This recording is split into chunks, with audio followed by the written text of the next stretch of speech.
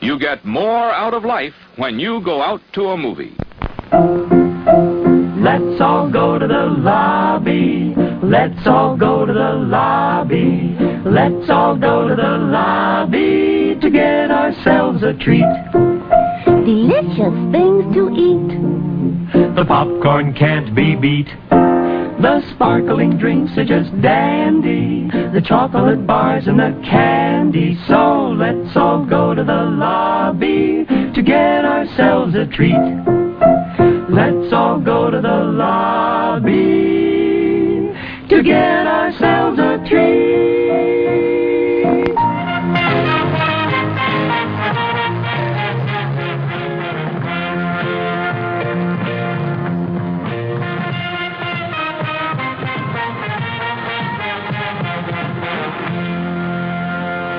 Hello, welcome once again to Halloween Boutique Psychotronic Reviews.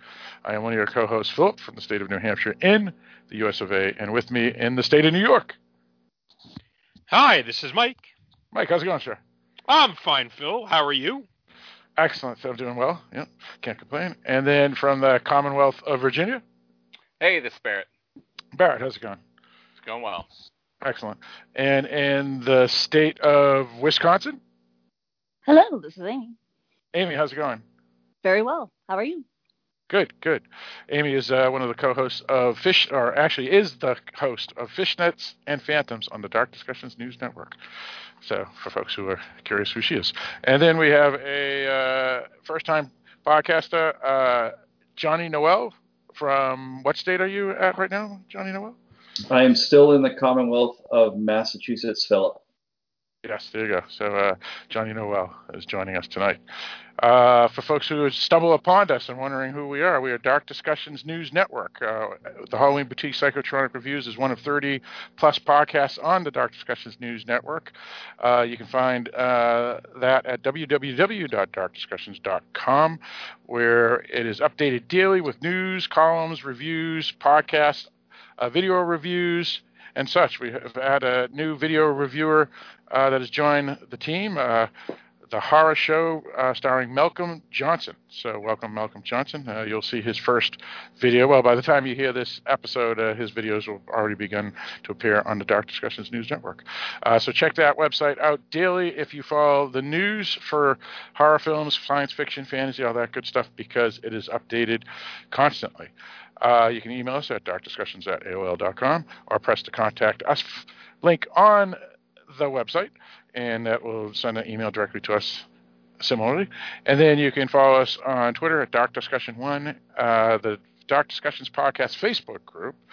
And we do have a Patreon, so there's a big button on the website where you can donate to the network. The network has cost a lot of money recently with all the updates and changes, including storage fees, audio storage area, and various other things. And what happens if you donate? Well, if you donate $5 or if you donate $20, you will get to choose possible episodes that we will do on the Dark Discussions podcast. So, for example, if you donate $20, you would get to choose 4, so every $5. So you could choose Friday the 13th, Nightmare on Elm Street, The Hills Have Eyes, or Suspiria. Suspiria, thank you. So any of those 4, and then if you could just choose Suspiria 4 times because you donated $20.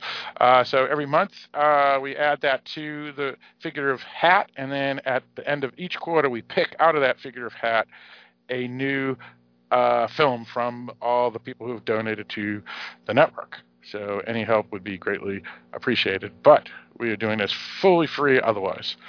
All right, so that's pretty much all the house cleaning. So I guess we can get into any news. First off, Mike, you usually have some news topics. Anything up to date that you want to just bring up quickly? Have you seen Nobody? Not yet. I actually did just come from the theater, but I did not see Nobody. I actually just came from seeing the prequel to Raiders of the Lost Ark. That goes all about how the Ark of the Covenant was created. It was called the Ten Commandments. Starring Vincent Price and Edward G. Robinson. Yes. Yep. And John Carradine. So. Yeah, and Charlton Heston. Was he in that? Yeah, I guess think he so. was. Actually, the best line of that movie, Mike, was when I think it was Heston that says it, but it may have been Robinson, which is there's this really good-looking woman, and he says the curse of the Jewish woman is if they're too beautiful, they'll be taken or something like that. I forget the exact quote. No, I think that's Aaron who says it. Aaron? Okay. I forget the actor that played Aaron. Is it Aaron or is it... I'm trying to remember the name of the character. There's so many characters in that film. Yeah. But it was a scary line when I first heard it, because like, yeah, that is true. There's a pretty popular book you can find out the characters from. Yes, that is true. The Bible. I heard the prose kind of drags. I may have to cut that. It's a little old-fashioned. It's a little dated. Anyway, that's good. But what was the movie? What was the topic you wanted to mention? Did we talk about? Well, did we discuss this on the Dark Discussions podcast? The Warner Brothers changing its policy again? We did not. That was offline. You were talking about it, but okay. So Warner Brothers, during the time of the pandemic, kind of understandably, with a new network to try to push that wasn't doing quite so hot, made all of its new films simultaneously streaming for like 30 or 31 days. And so you had things like, Wonder Woman 84, Judas and the Black Messiah, and upcoming this week, Tom and Jerry. Upcoming this week is Godzilla vs. Kong. And they have announced that has not going to be, they're not doing that anymore after the end of the year, which will therefore piss off a whole lot of people who do not want to go to the movie theaters. But the Warner Brothers executives, not being content with only pissing off half of their customers, then flipped around and said, we're going to make all of our movies exclusive to Regal Cinemas. That way they could also piss off those who go to movies. Well, that would be great, but Regal's not open here yet. Yeah, we don't have any. Again, this is going to start. This is going to start next year. Oh. And Regal has announced they're going to be opening soon, and they certainly expect to be open by January.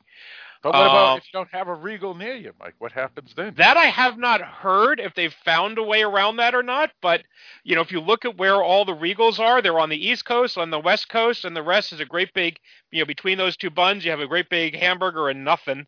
No Regal at all. And so, like, if you live in, I don't know, Kansas or Nebraska or Kentucky, you might be screwed when it comes to trying to find a Regal. I know where I am. The nearest Regal is about an hour away from me. Same with us, too. Same where I live, same where John Noel lives. The closest one is, I think, Bellingham, Massachusetts, or downtown Boston, where you paid $30 parking. Time to move to the coasts. Right. So, like, if in 3 years I want to go see... If I want to go see Kong versus Rocky in 3 years, then, I'm going to have to take a hell of a drive to go do that. Admittedly, I'm doing that on Wednesday anyway to go to the IMAX showing for Godzilla versus Kong. So it's not a thing. But there's obviously lots of Warner Brothers films that I'm not really going to want to do an hour drive for. Yeah, who's going to do an hour drive for, something you might have seen if it was within like 20 minutes? But an hour drive is too much.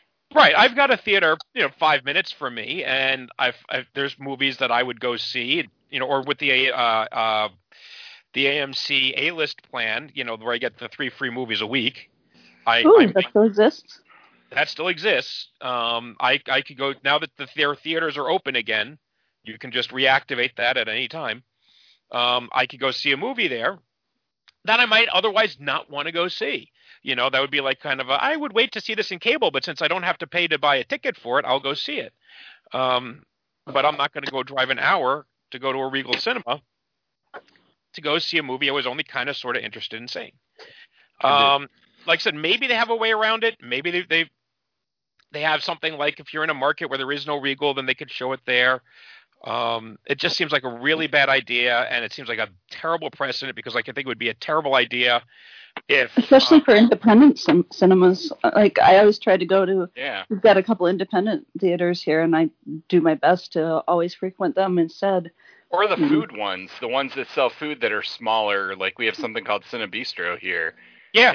They wouldn't be able to get it, but all the Regals, that puts them at an economic disadvantage to those. Well, I don't know. theaters. I mean, honestly, okay, just this is the deal is technically on with Regal. It's whatever the parent company of Regal is. So I don't know if they happen to own any other theater chains besides Regal.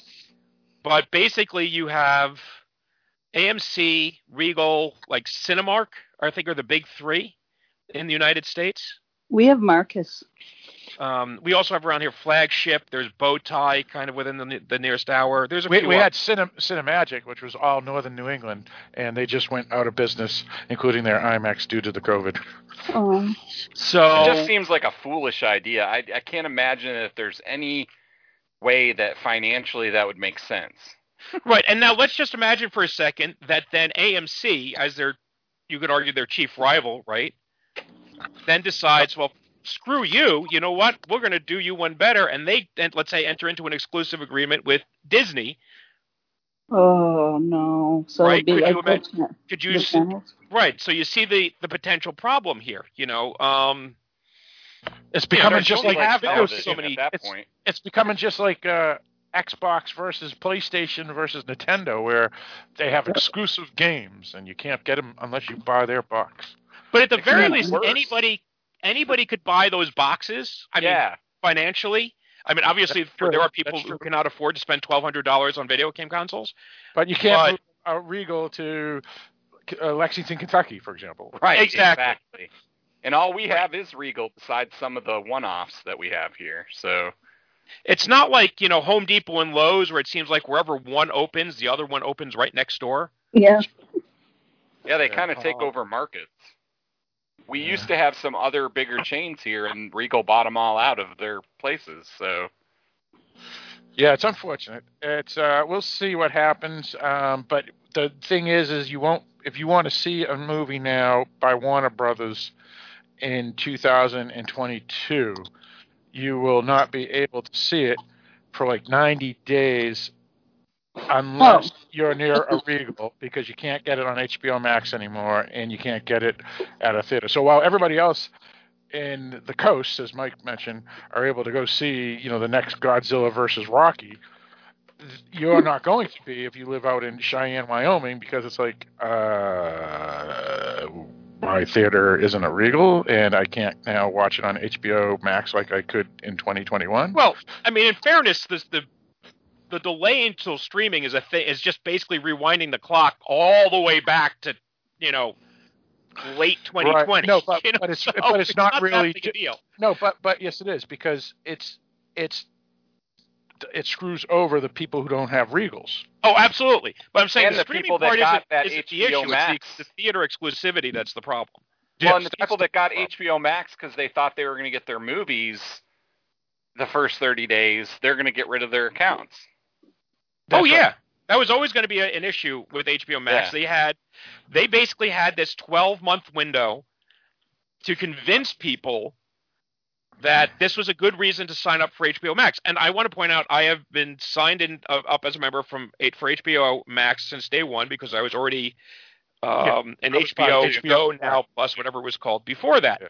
Yeah. And between doing Game of Thrones and Westworld and other things that are on that, it was worth it for me to hang on, because it was really basically what I was paying for HBO before. Right. Well, and they had other decent shows like The Undoing and that superhero one that you liked, Mike, that's based off of Richard Nixon, the alternate reality. What the heck's that called again? The Watchmen?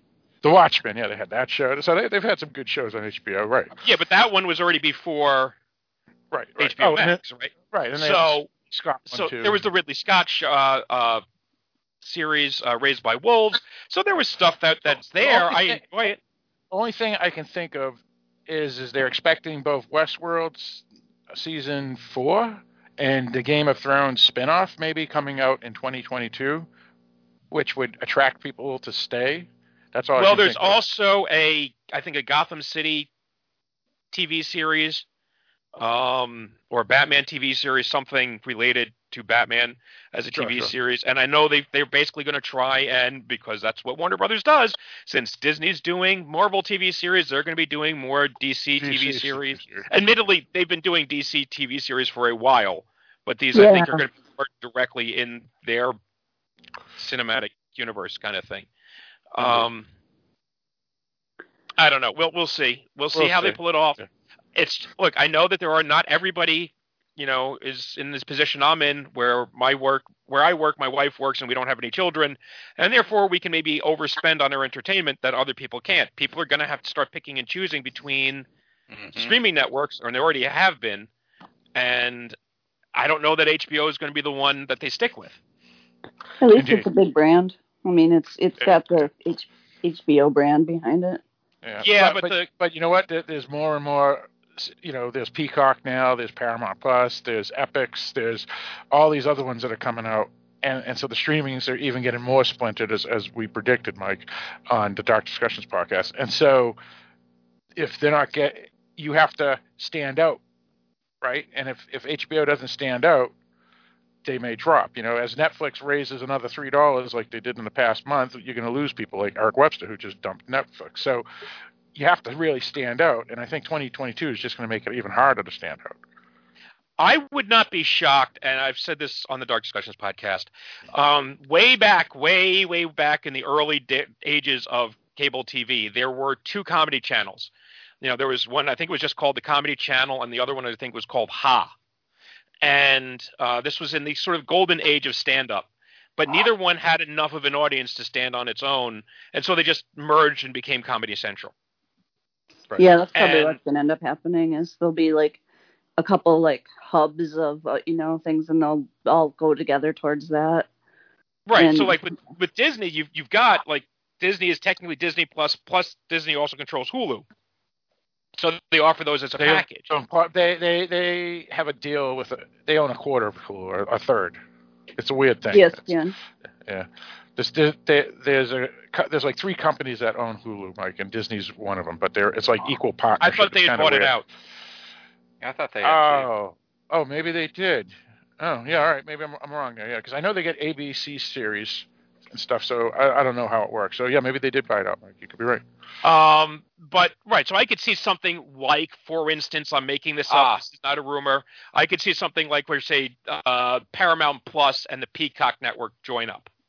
Disney's agreed to take full control of Hulu in 2024, buying out Comcast's stake for at least $5.8 billion.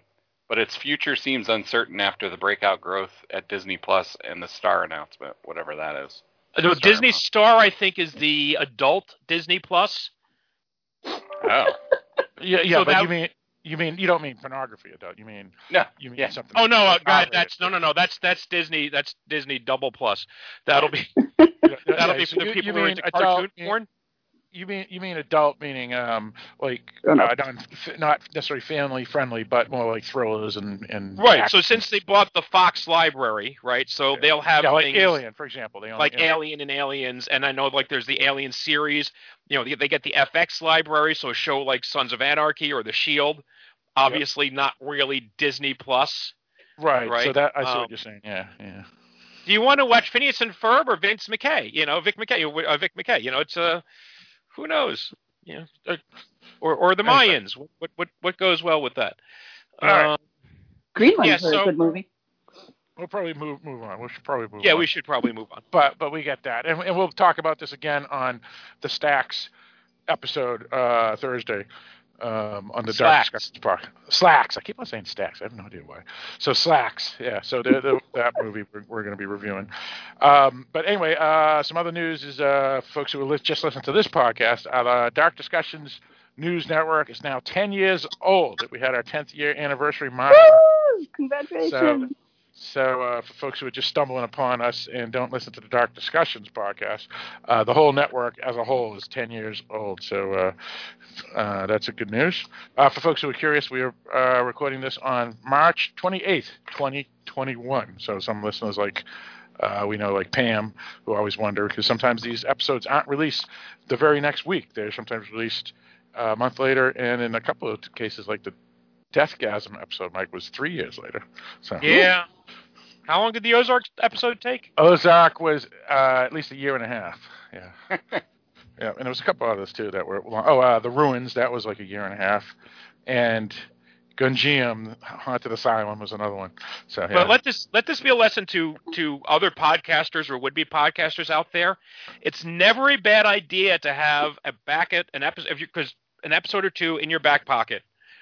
Because a big thing with podcasts is coming out on a regular basis, because podcasts have a habit of disappearing for mysterious lengths of time. This is not a shot at Amy. You at least came out and said you're going to be off for a bit. That just sort of mysteriously stop. Right? That is a thing that podcasts do. When we did it with, not to pat ourselves on the back, but when we did it with Searching for American Gods, we said, you know what? We weren't enjoying the season 2. Neither one of us is subscribing to Stars at the moment. We're just going to stop. We put out a 3-minute announcement saying we were stopping. But if you keep coming out, it doesn't have to be weekly, whether it's weekly, bi-weekly, monthly, whatever it is, you want to keep that schedule. So if you can sneak in like an episode that you could, or 2 in your back pocket that you can leave on the back burner, so that if events force you to miss an episode or miss a week or month recording, you have something you could throw up there. Indeed. Never a bad thing to get ahead. Yep, that's right. And we have like 5 or 6 right now in the backlog of Dark Discussions podcasts, and we have another 3 or 4 for the Halloween Boutique Psychotronic review. So yeah, you're absolutely right. And Cinema a la carte, we have like 3 as well. So yeah, that's true. All right. So maybe we'll talk more news after, but either way, we'll probably should get into our episode tonight. So Mike, what are we going to discuss tonight? We're going to watch the latest in the disaster porn genre of films, and that is the 2020 Gerard Butler magnum opus, Greenland. The only thing people want to talk about today is this Clark, this interstellar comet. Right? I mean, yeah, big news. I don't see Clark. Oh, maybe he's still sleeping. Dad. Some of Clark's larger fragments are now expected to enter our atmosphere. That's right, and others are just... What are they saying? More of the same. I bet you it's going to make a heck of a show. Whoa. Where are they going? I don't know. When the first chunk is about to hit. Hit? Only part of it. It's going in the ocean. 2. Would you look at that? 1. Wait, where's the explosion?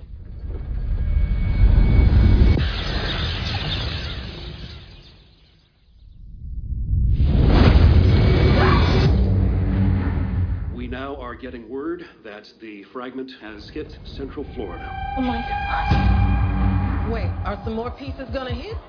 Come on, let's go. But the sky's on fire. 2 days. They got it all wrong. There's a ton of fragments. Planet killers. Space agencies are predicting an extinction level event. We're gonna be together, all right, kiddo? We're just trying to get to safety. They've been tracking the military flights to bunkers in Greenland. It's our only chance. Move back! Perimeter breach. Runway 33. Allison! Nathan! Allison! Where's Dad? We'll find him. It's okay. Clark's largest fragment will hit in less than 24 hours. I swear, I'm gonna get my family into that bunker. I know you will, son. If you are hearing this broadcast, seek shelter immediately. What is it? What's going on? If you are hearing this broadcast, seek shelter John, immediately. go! Seek shelter immediately. Hang on, Nathan. Seek shelter immediately. Seek shelter immediately.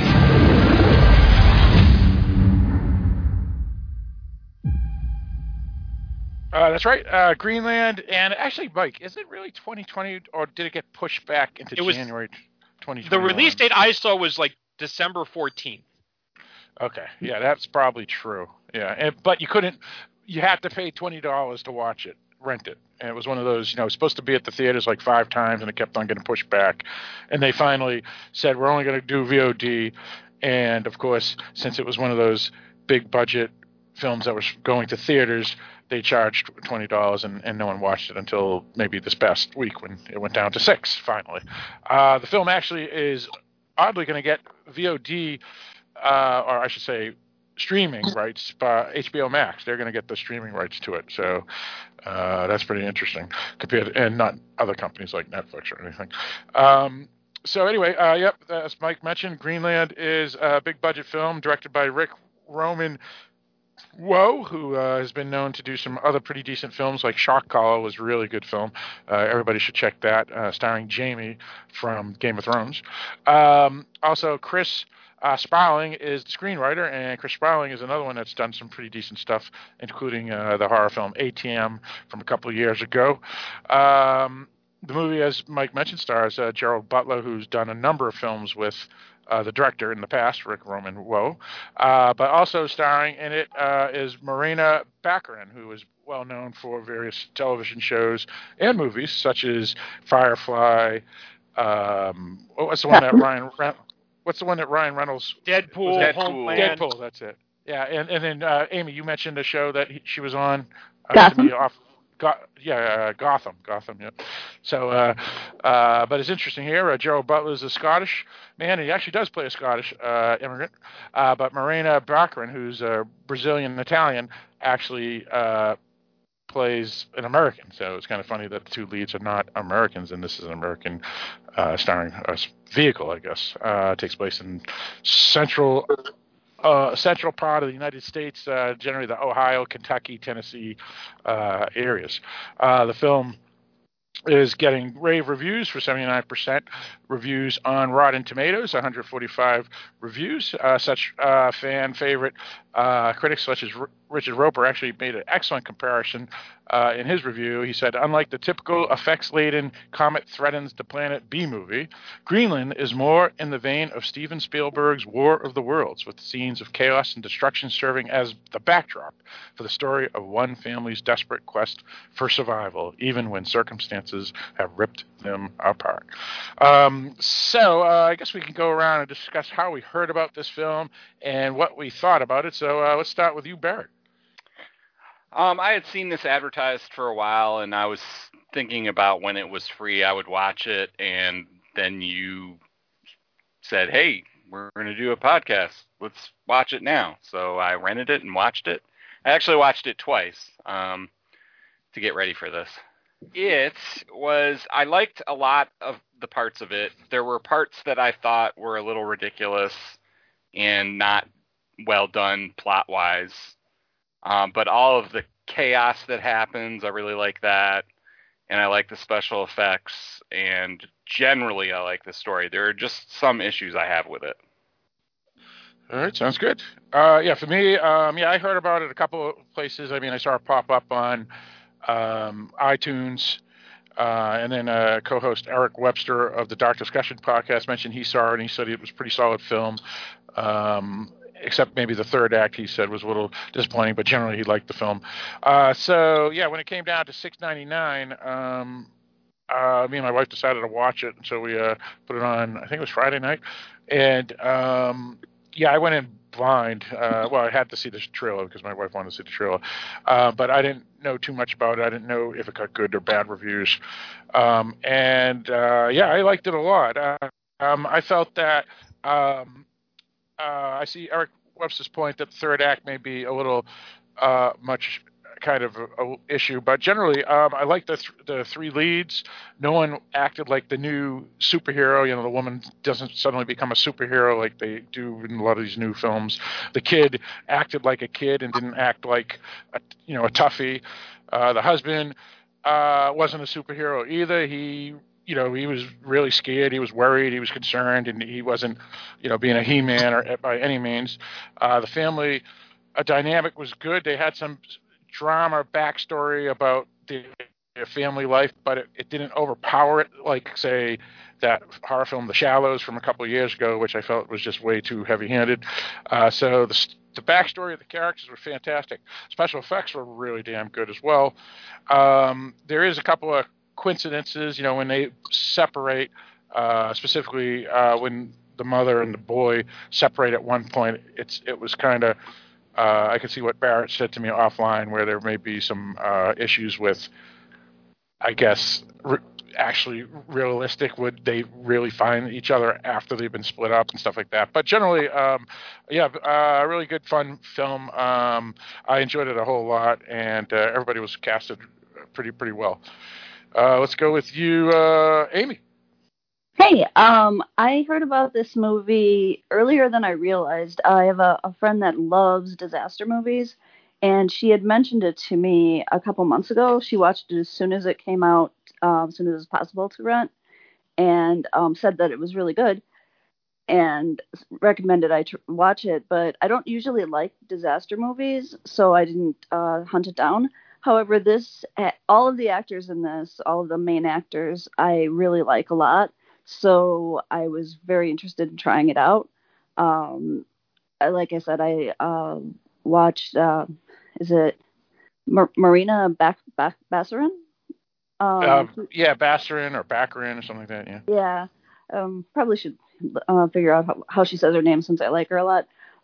She's on Firefly, and she was one of the lead actors on Gotham, and I like her acting a lot, and I like she has a very good way of playing a strong character that is also vulnerable, like a strong woman that is also a vulnerable woman, which is a good way of portraying a well-rounded character.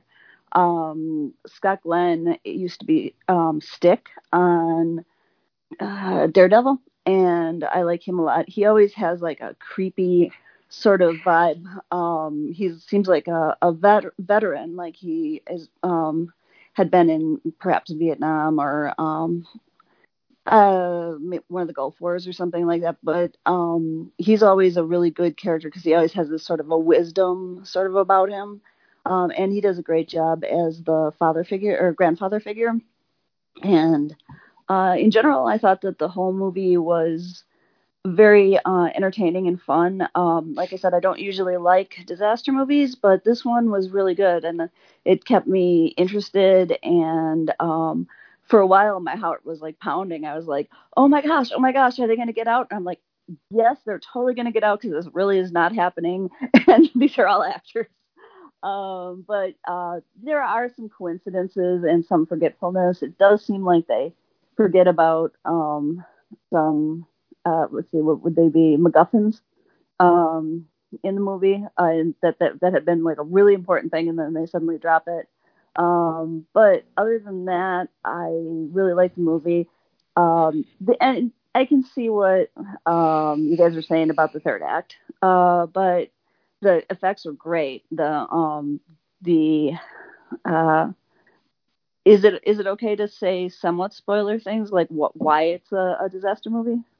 Yeah, sure. Yeah, it's right in the trailer. So yeah. Oh, okay, yeah. So there's a comet that's broken apart and is falling on the Earth, and the way they film that is great. It's really beautiful, but also really terrifying at the same time. And they do pay attention to sunsets and sunrises, like how beautiful they are, like in horrible disasters, like when there's a volcano going off, like because there's all the particles in the air, and they're really beautiful, but at the same time deadly. And I think that that's a really good way of showing the primordial terror of nature. So, yeah. Very good. Yeah, so you liked it. All right. So how did you hear about it, and what did you think of it, Mr. Johnny Noel? Well, hello, everybody. I remember seeing the trailer early and immediately knew I was going to watch it. Generally, I like these disaster cataclysmic flicks. Definitely a Gerard Butler fan. I loved him in 300 and Geostorm and the other ones that are kind of alike. Starting to wonder if he's getting a little bit typecast. So I saw the trailer for it and knew once it got released VOD, I was going to rent it like that night, and I believe I did. I don't know if it was in November or December, but it was a while ago. And then I watched it again recently when I heard about this upcoming podcast. I kind of love the obscure reference, Amy touching on Scott Glenn's character. He reminds me of an old Richard Farnsworth, except younger. I always think he does great roles and adds something to the film in general. Overall, I loved the movie. I thought it was, your basic great popcorn movie that wasn't overdone with CGI.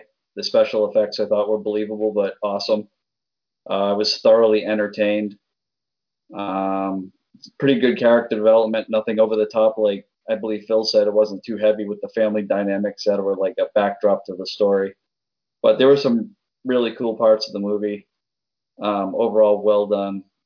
And like everybody, probably I had some issues with the movie as far as believability or some, just typical movies that you like that when it happened. I'll just give you an example, like when they forgot the diabetes medicine for the child.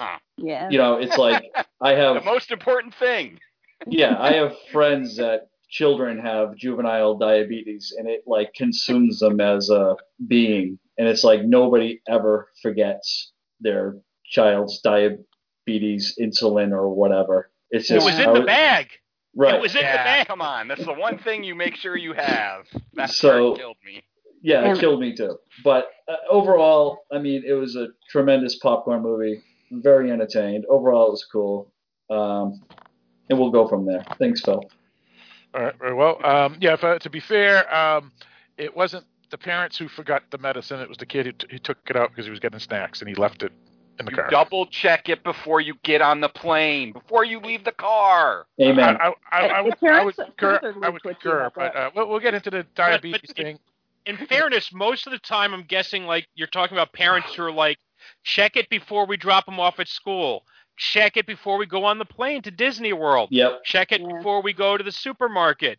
Not check it before an asteroid collides the Earth and kills all of us. That makes it more important. We're going to have to go on a plane ride to Greenland. I'm just saying they may have been under a slightly more pressure. Okay, devil's advocates. Just saying. Just saying. It's a fair point, and I would concur with Mike on that.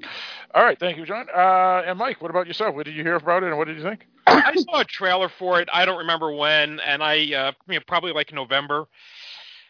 And the thing is with Gerard Butler, I don't dislike him. I like him, but he always seems like the guy that they get when they want to get the one guy, but they can't get him, so they try to get the guy like him. But then they can't get that guy either, so then they get Gerard Butler. Oh man! Because those are to be fair, I think what happened is they've always tried to make him a A-lister, and everyone that he's done just turned out to be bad scripts. So I think that it only looks that way. Oh, maybe, but I mean, he's not like Wings Hauser, who was a C movie star in the VHS era. But he's not getting those. Like, I mean, I saw what was it? What was the White House movie he did? Olympus Has Fallen. Olympus Has Fallen. So I saw that movie. Cool. And then there was, which I didn't see the sequel, which was London Has Fallen Down. London Has Fallen, yeah. Yeah. Third one too. So he's getting like the B action films, not the A action films. And so sometimes like there's the script stuff.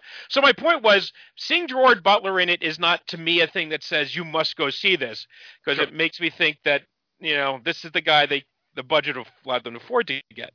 And it's a disaster film, and disaster films I'm very mixed about, because on the one hand there is disaster porn, right? There's the destruction, devastation porn that you get from it. I can't even think of I'm blanking on the one. Was it 2011 or? Yeah, 2012. Yeah. Or 2012, whatever it was, and with John Cusack, right? John Cusack. Yeah, with John Cusack.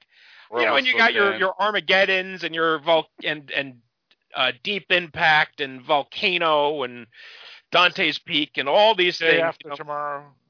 Yeah, all this stuff, and a lot of them are absolutely ludicrous and over the top. But they're all often also the same. There's a lot of similarity to it. So this one is one of those, and I guess like Volcano and Dante's Peak are a really good example of how, like, Dante's Peak tries to play it straight, and Volcano just goes, "What if there's a volcano in the middle of Los Angeles?" Yeah, that's pretty much it. This one is leaning more, I think, in the Dante's Peak direction, but it still feels like it's got like a toe in the volcano. But you got to give them credit, Mike. They're not using like climate change is going to kill us all. It's actually just a fluke. Well, I mean, but that's what the Hammer of God type of Yeah, but stories this is are. the next thing to worry about. I keep seeing it in the news. This comet's going to pass close by. This one's going to hit us in 2068. I mean, I keep hearing stuff. It's becoming more constant now. Yeah, well, I'll get to that in a minute.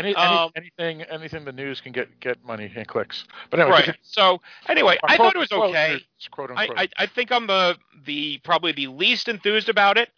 I watched it, and yes, the effects are nice, but not necessarily mind blowing. There were there was like a lot of downtime between scenes that really grabbed me. There are coincidences, but you know what?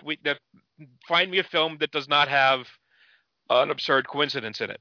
I think there's just too many in this film for me. And that probably is. I haven't really thought about it enough. But yeah, I mean, I do like all the actors. I love what movies are made of, but this one just has a few too many for me. That's what my issue is. Well, we'll talk about them because I'm probably where Mike is. I wasn't counting them, but you can bring some of them up after. But continue, Mike. And again, this is sort of like, to me, it's like going to watch a Godzilla movie. I'm not watching disaster films for the tight plot lines. That's the truth. I am going to see shit blow up. Or staying at home, in this case, to watch shit blow up. Or snowed under, or melted, or burned down, or shaken up. It all depends on, or flooded. All depends on what exactly the disaster porn flavor is. But since it's comet, I'll go with blown up. So it's fine. I thought, the worst title ever. Because every time I kept seeing this movie, Greenland, even though I'd seen the trailer, and I knew it sounds like a drama. I was thinking it's going to be some family melodrama or relationship movie or whatever. And I know there's elements of it here, but obviously that's not the selling point. And in fairness, they don't actually even mention Greenland. I think until it was like 48 minutes into the movie. And the majority of the movie is them trying to get to Kentucky. They should have called it Kentucky. And they could have called it Kentucky. And then most of the rest of the movie is trying to get to Canada. It's funny. We're talking about hooks in this writing class I'm in, and I'm like, Greenland's not a very good hook for this movie. No, and it's not like, and by the way, this is not a fault of the film. I'm not criticizing the film for this. I'm criticizing the title, and who gives a shit about the title. But it's not like Jaws. Okay, something is eating people. We don't know what, but a thing is eating people. We got that. That's why it's called Jaws. Greenland, it's not going to hook people. I'm wondering what the original screenplay was, because I think if the original screenplay title was Greenland, then they would have written more Greenland in it. Yeah, in the movie. Yeah, I mean, when I stumbled upon it on iTunes, the only reason I knew it looked pretty cool was because of the poster, because the title made it sound like, oh, it's just a melodrama. Nothing wrong with melodramas, because we've done AWOL and My Summer of Love and stuff on this podcast too, and so we've done our Starlet. Me and Mike did on Cinema Archive, so we do melodramas too. But obviously Greenland sounds like a melodrama, but the poster was the thing that made me know that it wasn't a melodrama. Right. So, but that's neither here nor there. Like, I think I like the actors in it, but I thought otherwise it was an okay film. There were things that, like, I think they could have pushed the envelope a little bit more on it. I don't know what the rating on this film was. PG-13, 79%. Good reviews on Rotten Tomatoes at 124 reviews. No, that's all I was caring about. Was the rating, the MPA rating. So they if they want a PG-13, they really can't go like full hardcore. Like when you get the riots and the scene in the drugstore. Felt kind of like there were a lot of things like that where it felt like they were holding back. And, part of me is like kind of wanted to see a little bit more of the exploitation-y parts of it. Or like World War Z, right? I mean, when they had the riot at the grocery store, you saw people lying in pools of blood or in films like that. So that's a fair point, Mike. But again, though, they weren't looking to make this an R-rated film, right? You could tell that they were trying to make this a family adventure type film, even though it's not a family adventure because it's a dark topic, but it's the type of film that you could take, your 12-year-olds and 15-year-olds to as a family type of thing if you wanted to see an action film or something. Right, and you don't see like people, burning in buildings, and you really don't get the whole blowing up landmarks thing that really, let's be honest, that's what a lot of us really like out of disaster films. So they blew up Florida. So could we have gotten like the Disney castle on flame? Well, that's why I wanted to read the Richard Roper review. The little link that I did, because he mentioned that it's more like War of the Worlds, right? It's just a family of people. It's not going to be the international film that we see for usually these type of films. Oh yeah, but War of the Worlds, you get to we see some Paris people roasted alive. What's that? War of the Worlds, we see people roasted alive. Yeah. No. But we didn't see entire cities, like Washington D.C. burn up like we did that's in Independence Day. You know what I'm saying? We didn't see the Empire State Building fall, like you did in Independence Day or something like that.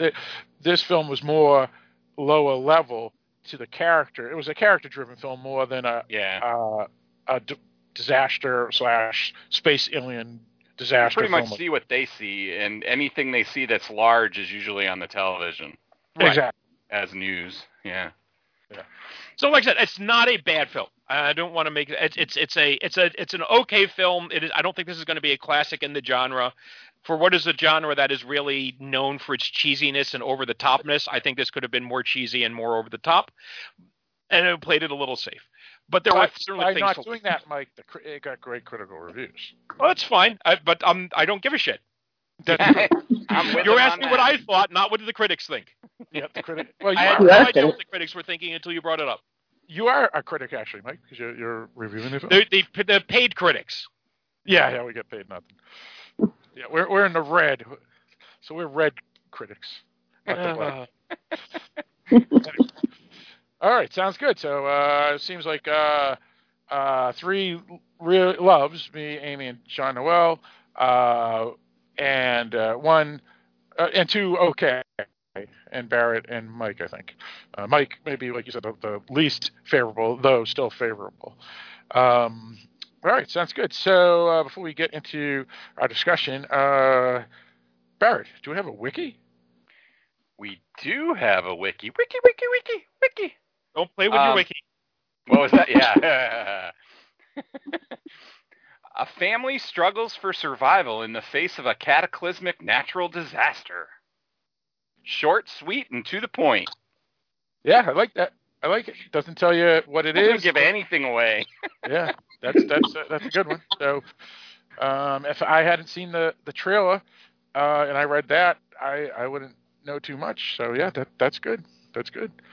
All right, sounds good. But in fairness, I mean, don't they let you know within 5 minutes of the movie starting, that there's a comet? So. Yeah. So you probably figured that it's going to be. But you know what though, Mike? If you went in blind, not reading the IMDb or seeing the trailer or even the poster, and you just heard the film was named Greenland, you would just think the comet was in the distance and had nothing to do with the melodrama that was going to happen. If I hadn't, I would have had no interest in watching the movie whatsoever, because I would have thought it was a silly melodrama with some woman and a little dog. Hey, that was not a style. It was a great film. Don't give me that bullshit, dude. That was an awesome film. But I would not have watched it on my own. Fair enough. I'll give you that. Indeed. All right, sounds good. So before we get into our beginning of dissecting and reviewing the film, basically for folks who are curious, we basically dissect and review. So we're not just reviewing, and therefore, because of that, we will eventually throw up a spoiler alert and talk about everything and anything in the film, because, again, we critique it as well as just review it.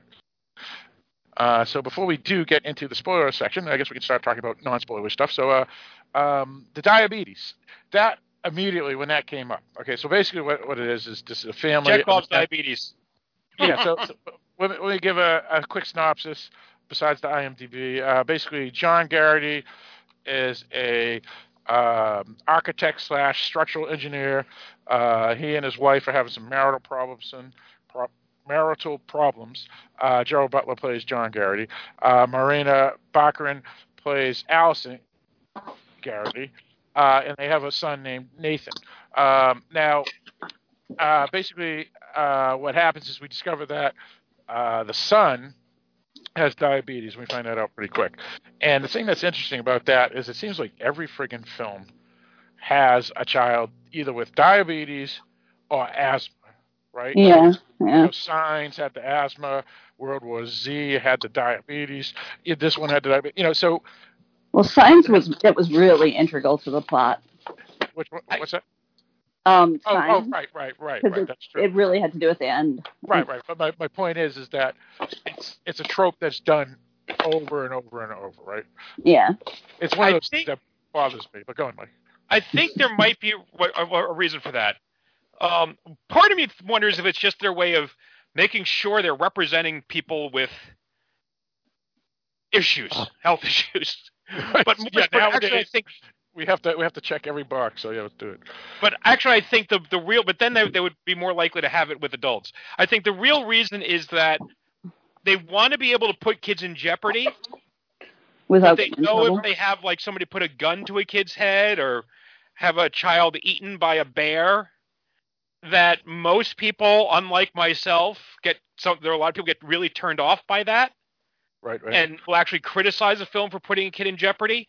But when you put a kid in jeopardy because they don't have their medication for random disorder, that's okay. People don't get quite the same visceral response to it for whatever reason. That's fair. What do you think? Dead one way or another, but it's just. Right. So what do you think? What do you think about that, John? Yeah.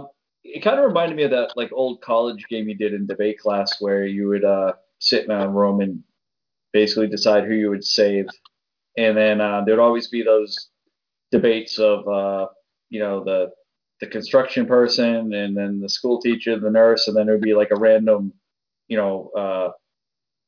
painter. And then the painter would always get like sacrificed or something.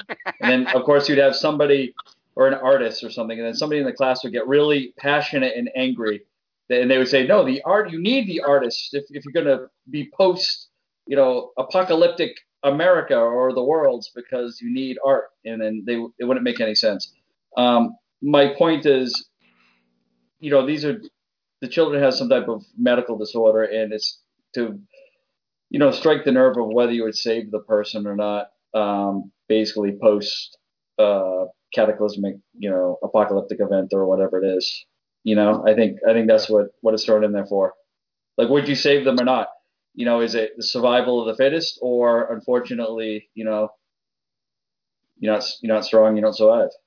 That's actually a good point, because it's not only making the kid in jeopardy, it's also preventing all of them from qualifying to be saved in the first place because of someone that has a medical condition that would not be able to, quote unquote, survive after an apocalypse because, again, you're not going to have insulin, for example. It's a terrible plot device. Wouldn't the government have already known whether they had a child like that or not? Come on. Yeah. That is one of the stupidest things in this movie. Actually, that's not true. The federal government is the most incompetent thing in the entire world. At this point, they would be finding out everything about these last 100 or 1,000 people they're going to save. They don't have a lot of time to do this. Yeah, it's only like a day or two that they know it's going to. They didn't even know about it. Exactly. It was only 24 hours. So now, the government probably knew long before that it was going to hit. Come on. No, because it split up and then went towards the sun, and the heat of the sun boiled the... all the scientists says it wasn't going to happen, and Amy's right. We don't have anything from scientists in here. All we hear are news bulletins. We don't know what the government knew. We don't know how they made all these decisions. They have it in the background, like right at the very beginning. Like I always listen for background stuff because as a writer, I know that people put it in there on purpose when you can hear it. And the TV is talking about that in the background, how there's going to be a big comet show, and everybody was just excited to see it. But then they were saying that because it broke up and it was going towards the sun, sometimes the heat of the sun can misdirect the pieces. And then they don't say anything for a while, and then they're like, "Oh shit!" Like, they had enough time for the bunkers. The bunkers already exist. The bunkers already exist for nuclear war. Okay. But either way, John Noel made a good point, which is There was another movie, Schindler's List, that I'm sure most of us have heard of if haven't seen it. There's a scene where one of the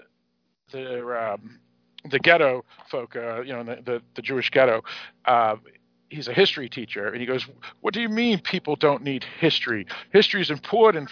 And so his friends come over to the old man and say, No, he's a steel worker. He's really talented. And he goes, "Yeah, but you don't understand." And he goes, "No, you're a steel worker." And he goes, Right. "Oh yeah. I'm a steel worker, well trained." And then they give him the checkbox, and then they don't send him to Auschwitz. So here it's like, yeah, they're choosing people based off of their skill set and their health. And who you're related to, because why would the wife get to go? Right, exactly, which makes sense because No, people they're aren't just choosing people who they're related to so that they're happy. And so they don't riot. That's right. But then they let everyone know who's going. That's true. And where they're going from. Well, they weren't supposed to, right? It was What? they just They had announced it on TV. No, because you're right. That they was her announced house. It was private TV that it was announced. It just happened they had all their friends over to watch the comet on the TV. And so 20,000 people just happened to show up at the base where they were going to. Obviously, the word got out because this was not a well-kept secret. Oh yeah, well, all you have to do is have one blogger to go on Twitter and say there's a conspiracy, and then boom, it goes everywhere. I think they could have done a better job. Well, again, we don't know those facts, Barrett. You even said it. We're watching based off of what the family sees, not what the world sees or society sees. Plus, it would be a really boring if you get a presidential call, are you going to believe it or not? Are you going to start worrying right away and have a little party the same night, or?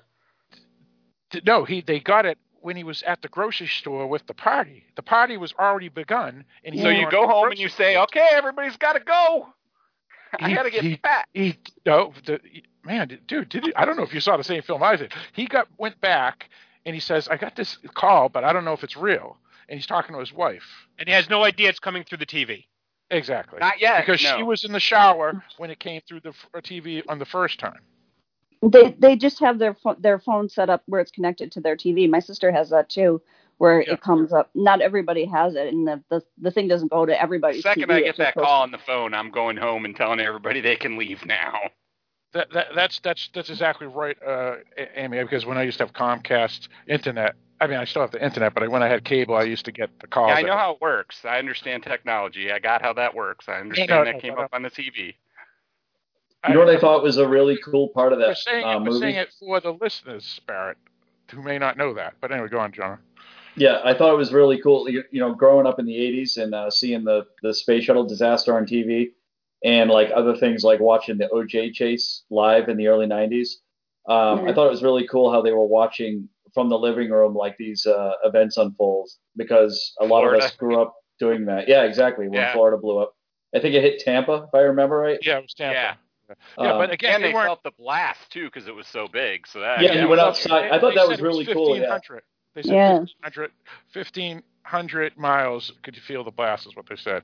And again though, that was unexpected, right? It was only supposed to be that one chunk that was going in, and then as you mentioned, Amy, it broke up, and then that's when all the bigger chunks came flying back to Earth, and it hit. Well, they thought it was going to hit the water, right? Because they had the camera view on the water. That's right. So they didn't even think it was going to hit land. That's right. And then, of course, they found out that there was more pieces after that because of it broke up. But yeah, I thought that was tremendous. Though when he went outside and he felt that like the sonic blast on the ground there came up the street. I thought that was tremendous special effects. I loved it. Yeah, it was cool. And the windows broke too. Yeah, the windows broke too. Exactly. Yeah. And the car alarms went off and all that other stuff. I've actually experienced an explosion when I lived in New York at one point. There was some truck with explosives on it, and it blew up, and it was pretty far away, and it blew in our windows on part of our house. Well, oh my God. Here's a great story. I used to work, the company I work with now, I used to work actually downtown Boston, or I should say Charlestown, which was literally, so I worked like across the river, the Charles River from where the Bruins play. But next to my building where I worked was the USS Constitution, the boat. And at every day at 9 a.m. and 9 p.m., they fire the cannons. And my first day at the job, I'm there, and you hear this boom, and all the car alarms go off in the parking lot. And I'm like, holy shit, there's terrorists! And because Osama bin Laden's family lived in like this apartment building on the other side of the USS Constitution, and they all bailed after 9/11 because, obviously they were Americans, wanted to get the hell out of the country. But so everybody just freaked out, and they said, no, Phil, this happens every day. But we all jumped our first time day on the work too. And I said, all right. Yeah, so I know what you mean. Those powerful explosions can shake everything, and further than you'd think too. Yeah, it's pretty amazing. Yeah. So the movie did pay attention to detail, so you got to give it credit there too. Now, Mike, you're even though you're a biology major, you do have a science degree. What Amy mentioned about the comet bouncing back, would you have any knowledge of that, or are you pretty much the same as all of us, which is we're not quite sure, but it works for the movie? I have no idea about the astrophysics of a comet. I do know that if you get a comet of a sufficient size, those things are moving at in miles per second, thousands and thousands of miles an hour. Anything going through space is traveling at an absurdly high velocity. And so you're basically shooting the Earth with a massive bullet. Yeah. And you're pretty well fucked. I still don't understand how anything survived the dinosaur collision, right. At least anything on land, because, that, like, if the physics is right on it, and I kind of expect them to be good at doing that math, you're talking about, the Earth's atmosphere going up to high oven temperatures. So how anything survived, it kind of baffles me, besides, like, cicadas. Yeah. Yeah, right. There's actually a lake over the border in Quebec, Canada. Far up though, it's like 2 to 3 miles even north of Quebec City. There's a huge lake that is literally a complete circle, and then they have this island in the middle, and it was a meteor, and it was like the size of like 12 towns, so it's huge. And so even a little meteor like that, I wonder what that did compared to the one that wiped out the dinosaurs. Yeah, it's kind of amazing. Now, all right, so let's do this. We'll just throw up the spoiler alert at this point because we're going to talk about everything and anything that comes to mind. We're not going to go, the whole movie plot. We're going to just pick out points and discuss what we think and stuff. So the spoiler alert is up. So if you haven't seen the film, we're going to spoil it, but we're definitely going to explain it and give our thoughts on things that may interest everybody who, will want to check the film out. All right, yeah. So let's talk about this thing, this government phone call thing, or alert, if you prefer. It's like an Amber Alert, and basically, he's at the grocery store picking up beer, wine, juice boxes, all this other stuff with his son. For his diabetic child. Yeah, I don't know how that works. I have no idea how that works. Yeah, I don't either. So I don't have a child It just seemed weird to me. Yeah, I don't know. I mean, well, I think maybe he was going to trying to get away with something. The way he said it, he's like, "Can I have a juice box?" Kind of like, "Dad, you don't know what's going on here. Let me have my treat." Yeah, maybe. Yeah, maybe. So, makes sense. Yeah, I mean, why not? So he gets this alert that says you, your wife, and your son have been chosen for evacuation. And earlier in the parking lot, like 10 minutes earlier, at the grocery store, they see all these military planes flying by and helicopters and various Jeeps and Humvees and whatever. So they know something's up. And it doesn't give any information. It just says you've been selected. It doesn't say, hey, you're going to need to go to this place. Right. It says bring one bag. We know. We figure out why later, right? Because when he's talking to someone else says his mother got picked because she's a medical doctor. And then he asked, what do you do for a living? He goes, I'm a structural engineer. He goes, there you go. That's the reason why they picked you. So, let's talk about that, Barrett. You said you had some problems with it. I don't know. I see your point, but obviously everybody thinks it's great, but I just had problems with it. I thought it was poorly implemented in the movie. It kind of threw me out of the movie. It seemed like it was done that way to move the plot a particular way that they wanted to, which was for all this chaos at the airport, for all this stuff to force them into hurried decisions, and I don't know. It just didn't feel right. Something about it didn't feel right to me. It just was not a... Well, the whole thing... First, right? What felt wrong to me is that this is the federal government we're talking about, and they get like... Now, we never get... This isn't like Deep Impact or Independence Day or Armageddon. We never get to see what the bigwigs are saying, what the scientists are saying. So maybe they knew more than we did. But they basically explain how the comet is fuzzy and they can't really make out the head of the comet and exactly where it's going. So there's a lot of error in its trajectory. But we're kind of led to believe that the government, like within a few hours of finding out that this thing is going to destroy the Earth in, I think, about 48 hours was the original window, has somehow managed to successfully send a text message to every single important person they've whittled down. They've managed to list, I'm going to assume, the 330 million American citizens and figured out which of that number deserve to be saved. And that just does not sound like my federal government. I'm actually not someone who thinks the federal government can't do anything right. There are some things they can do right, some things they do really wrong, and you never know when it's going to be. It could be right this time and not right the next. Done that well that quickly. But I'm willing to accept that as a necessity to move the story along. Right?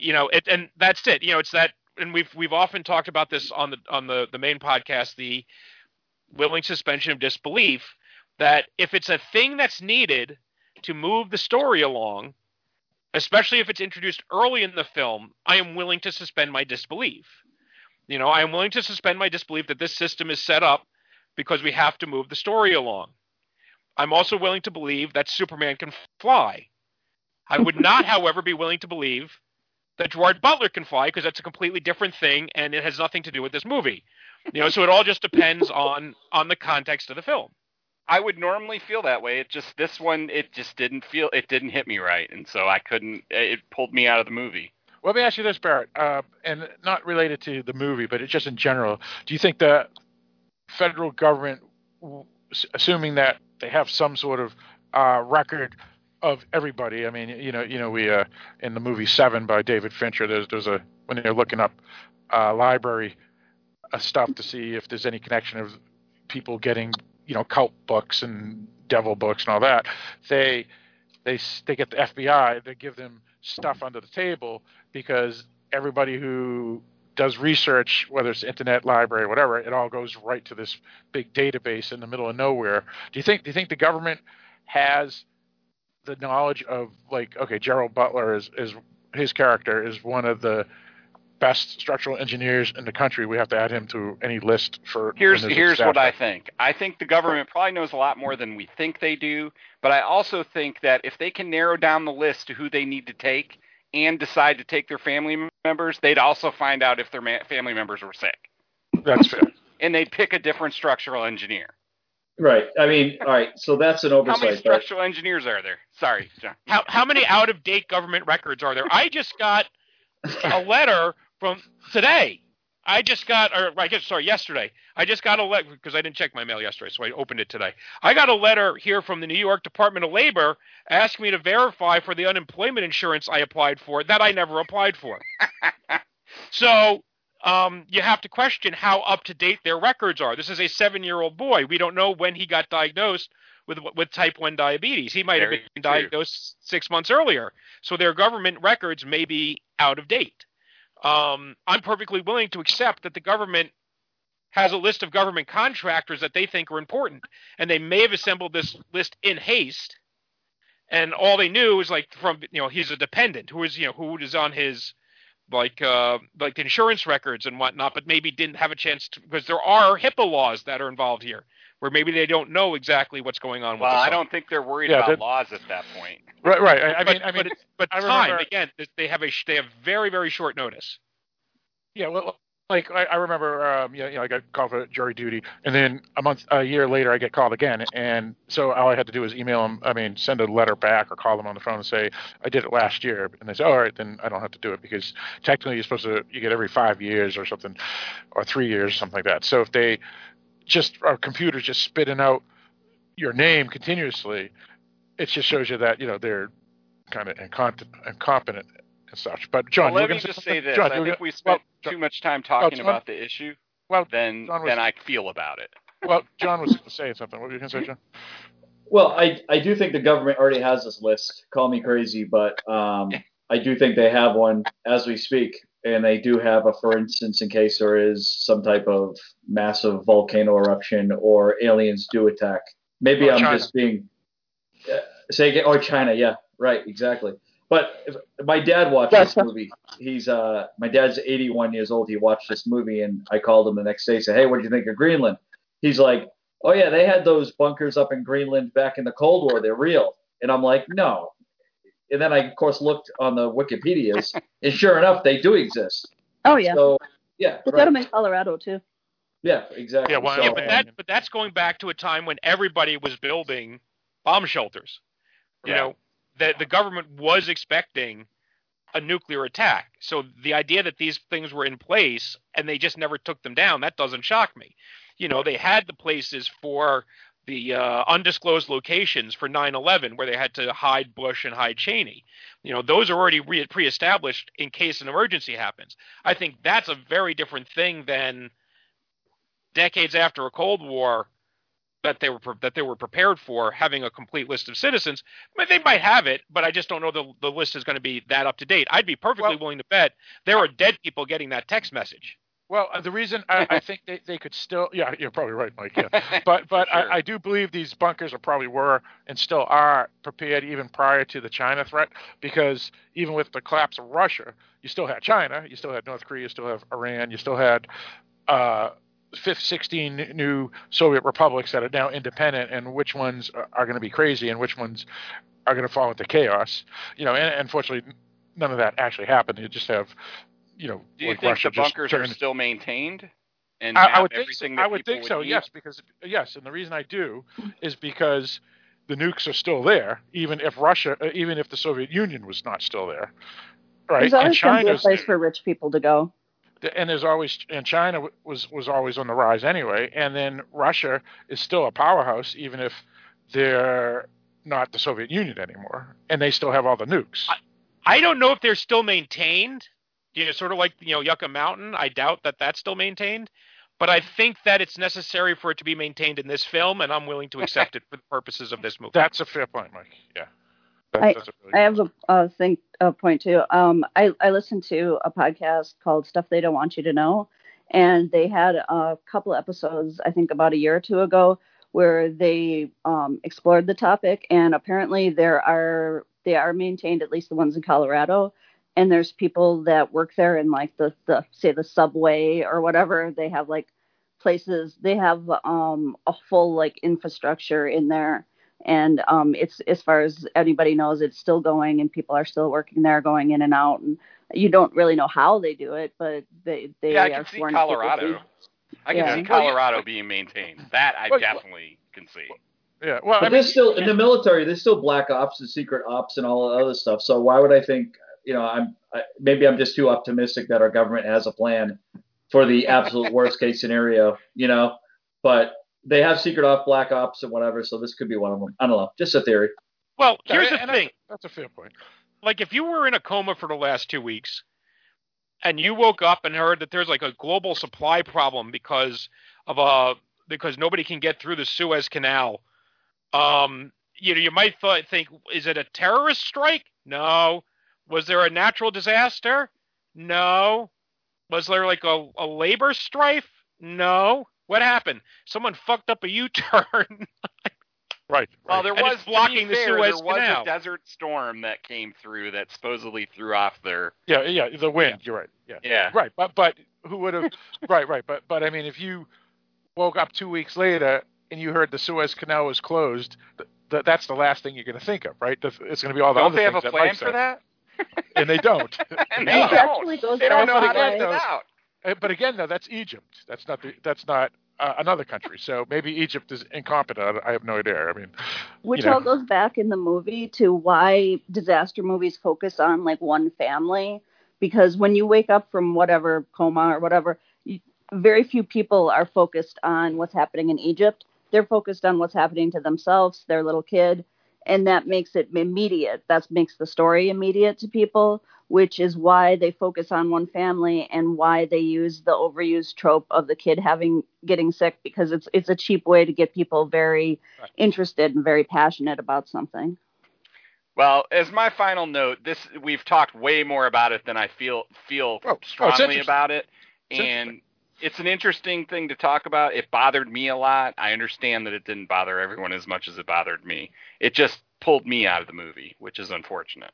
Right. But you do have a fair point, though, Barrett, and I don't want your opinion to be poo-pooed, because technically you're right. You would think maybe they should have known that the kid had diabetes because they know who he is, right? So you would think they would check his family, but maybe it was some incompetent bozo who said, "Oh, he's the best structural engineer in the central United States." And maybe he is.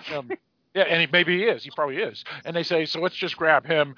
What about his family? Yeah, they're fine. He's just as a kid and a wife. What's ultimately ironic is that they end up in the same place that if they had just let them go, there'd been no drama. Right. That's true. And the whole point is the movie is about drama. I mean, I also know. going with the alert thing, if the alert worked perfectly and like other people didn't find out about it, there wouldn't be an interesting movie. They would have just like gone to Greenland and everybody would have gotten to all the shelters and then movie over, there'd be some cool sunsets. Yeah, right. Well, and I that's think the thing. a lot of it is the alert was just was most certainly a cool, scary moment. It's like, holy shit, an alert, and no one else is getting the alert, and then you think it's an Amber Alert, and then he looks at his phone and it says U.S. Federal Department of Defense or something. It's like, holy shit, what's that? So it kind of like took me and my wife, like, whoa, that's pretty kind of cool idea. So I like that idea. I do, though, agree with Barrett, though, is, I mean, if you have one person, that gets the alert and says, I don't like this, and goes to Twitter and boom, sends it on Twitter, everybody's going to know about it. And that's how they find out, so. Like, couldn't they have had teams go get the people that are supposed to go? I mean, that might have seemed like a better idea to me. I don't know. Maybe that's a lot of people, but still, they had a lot of soldiers at all these camps trying to defend them to keep people that had found out from getting in. That's an excellent point, Barrett, because also you got to remember how many people does that involve? That's true. There's going to be a lot of people that are going to be involved to take away from more important matters. But you have a good point there, Barrett, because why, not everybody who's a structural engineer or a medical doctor is going to be a realist. They're going to be, the government is evil, fascist, white, privileged scumbags. I'm telling everybody.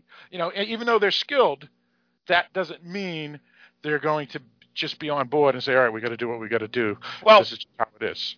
I would also say logistically, it's faster to text people and have them come than to send people to each home individually. Even if you're sending multiple groups of people, that's one journey, and then escorting them to the base, you've now doubled the length of time it's going to take for them to get there.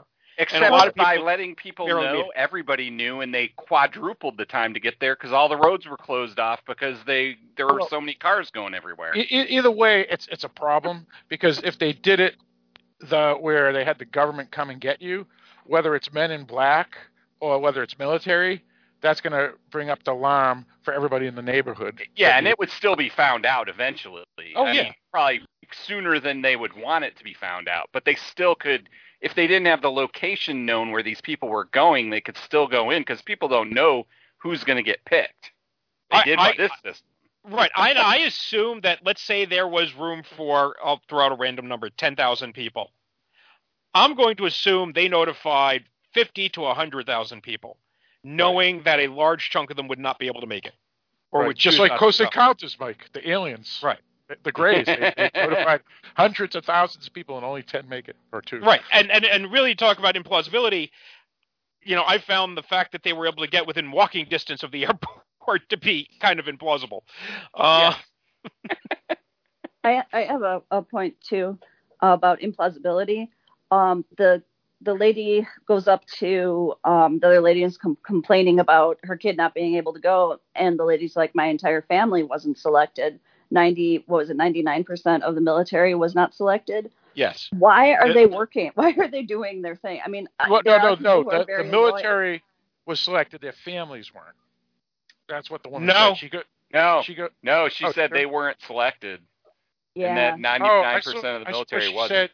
I swore she was talking about her families, not her specifically. In other words, she goes, you don't understand what would happen if your family wasn't selected. And then she says, they weren't selected. So I assumed she was just meaning her family, not her specifically. I think well, if she was selected, then she'd have people to go with her because he did. Yeah. He got his whole family. The militaries are indentured servants, or let me rephrase, are hired, were volunteered to have the job, which means that they have to listen to their employer because that's part of the job. And their employer says, we can't take your family. And there'd be too many military to go into all those bunkers. I mean, you wouldn't be getting anybody else if you just picked the military. Well, I think the film definitely has a pro-military stance in that all the military people we see seem to be nice. Yeah, they seem to be good at their job. They're all helpful. Yeah. There's like when Monica Baccarin just jumps to the head of the line, somehow manages to cut to the head of the line. Yeah. And somehow they have a line that's actually in a line. I don't know how that happens. At the end of the world. You can't do that if you're giving away free thermoses, but end of the world, get on the bus. That they get everyone in line. She cuts to it to say, hey, I can't find my son. And there's a guy saying, oh, yeah, no problem, lady. Come on over here. Let me help you find your son. So I think all the military people in this film are portrayed as super helpful, as super organized and able to organize these mass crowds. Even though they weren't gone. And they're all perfectly willing to say, I know I'm going to die and my family is going to die, but I am going to do what I can do to help humanity to survive. And I'm sure there will be people like that. I am also sure that there are people that would have said, fuck y'all, I'm going home. And I would have at least liked to see some of those folks. Yeah. So that's not the story they were telling. Well, let me ask John. Olympus Has Fallen. I made a mistake. He didn't direct Olympus Has Fallen, but he directed the sequels. This director. So Chris, even though this film here is written by Chris Sparling, the director of the film is, and I'll say his name again, Rick Roman Woe. So he's basically taken over that franchise, the Has Fallen films. Are those pro-government, pro-military? In other words, maybe the director leans towards making the government and military look good. And you said you saw some of these films? Yeah, I mean, my take on it is that they were definitely pro-military, and I think that's a hot take. It's hilarious that, here we are going to be the end of the world, but yet the U.S. military is going to be super helpful, almost like a greeter at Walmart. It's like kind of unbelievable. But definitely a pro-military stance. But I'll tell you from my experience dealing with the aftermath of Hurricane Katrina in the Alabama Gulf Coast. There were cops that were like, I'm not going to work in the middle of this. I'm out of here. And then there were cops that worked right through it. So, yeah, you're right. You'll get good military folks that would toe the line, and you get the other ones that would dip and be like, I'm out of here. But certainly not to the level that we saw in this movie. So that's kind of funny. I think if there was the novelization by Alan Dean Foster of the Greenland movie, that like the lady, like but none of my family was selected. We would have gotten like an inner monologue about why she was there and helping. But in the end, it's not her story. In the end, it's not the story about the military deserters. If this was a 5-hour limited series on TV, miniseries, then you could have had all these interesting sort of side stories. I think, and I mentioned Independence Day earlier, right? Remember, Independence Day started with a bunch of different characters, and some of them did not make it through the initial attack, right? But we gave us different people responding to the alien invasion in a different way, like Harvey Fierstein. He just, I gotta call my mother, I gotta call my therapist. Or the lady, up on the top of the roof with the sign saying "Beam me up, Scotty," and all that. So you would have seen different people reacting differently, but this was so narrowly focused on just this one family that we didn't get a lot of those side stories. I still think you could have gotten, like in the truck, there could have been like a soldier in the truck who just abandoned ship during the riot. You could have had a soldier with a gun was part of the riot. But I also think that what happens, like with Olympus Down or Olympus Has Fallen, whatever it is, sort of like the Michael Bay movies, if you want to use the military, you have to suck up to the military. Yeah, that is actually true. That's true. They have big contracts with military to be able to use all their stuff, and since you could see so much of it, they must have had that. Right, and the other alternative is to go, raid whatever props were left from MASH. And use those might be a little old now. Yeah. They'd be using Jeeps instead of Humvees, and it's like they have Jeeps for 50 years. But I have to say that if to play devil's advocate, who are these military folk that are still at the base? It's the ones that have an AWOL, meaning they're the true believers. They're the ones that believe in duty. They're there because of country, not because of, gee, I just need to find a job because I don't know what to do with my life. So the ones that would be the second group that I just mentioned, they're already gone, right? And so it doesn't matter. And again, as Mike said, it's not their story. It's the Garrity family story, and the soldiers they would meet, at least on the base, you would think would be kind and helpful because they're true believers, the ones that are left, the soldiers that are left. Yeah, that's a good take, Phil. I like that because you're right. The ones that aren't going to be there were already dipped. They already knew that the end is coming. They would have been like, I'm not going to be here anyway. You're right. Good point. Yeah. That at least is acceptable. I can accept that, they're all so nice because of that. I was glad that they were nice, though, because it was nice. It was high points of the movie for me. Yeah, and it's also, oddly, in 2021, original, right? I mean, 50 years ago, the military, they would have portrayed as good anyway, but most films nowadays, they're evil bastards, fascists, all that crap. But in this one, they're almost the only people that are good. I mean, there's a few good ones here and there, but the rest of the movie is pretty grim as far as how people are treating each other. There's a couple things that stood out to me, and I know you guys aren't going to really want to talk about this, but I did notice that, however the movie portrayed people's races and community groups and stuff, I noticed that all of the people that helped them seemed to be like either minorities or people that were like the low workers, like people on the ground sort of working, boots to the ground. Well, like there was the I want to add to that. Hispanic people that picked her up. Yeah. No, and Hispanic? Yeah, she spoke Spanish. The second group, right. Yeah. The second group, yeah. The first group, they were just stupid. I like that, what you said, Amy. And again, I don't think it's necessarily, minorities. I mean, maybe in this film they purposely said, all right, let's use, low income folk here or minorities here or whatever there. But generally, as we've seen in a lot of films or even TV shows, Mike, you've been a fan of The Walking Dead. When groups get together at the end, they become family in a sense. So you even though no matter what backgrounds you come from, I mean, we did Black Summer, right? Black Summer was a great one to talk about because Black Summer, in Black Summer, you had all these people that came together that have nothing in common, but they could trust each other, and then they become a family. And whether they're, no matter what their heritage is or background or whatever, they become a family. So if an outsider hurts one of their family, the outsider is going to be taken down because the people that they're hurting are people they trust, and so therefore they want to hold on to those people.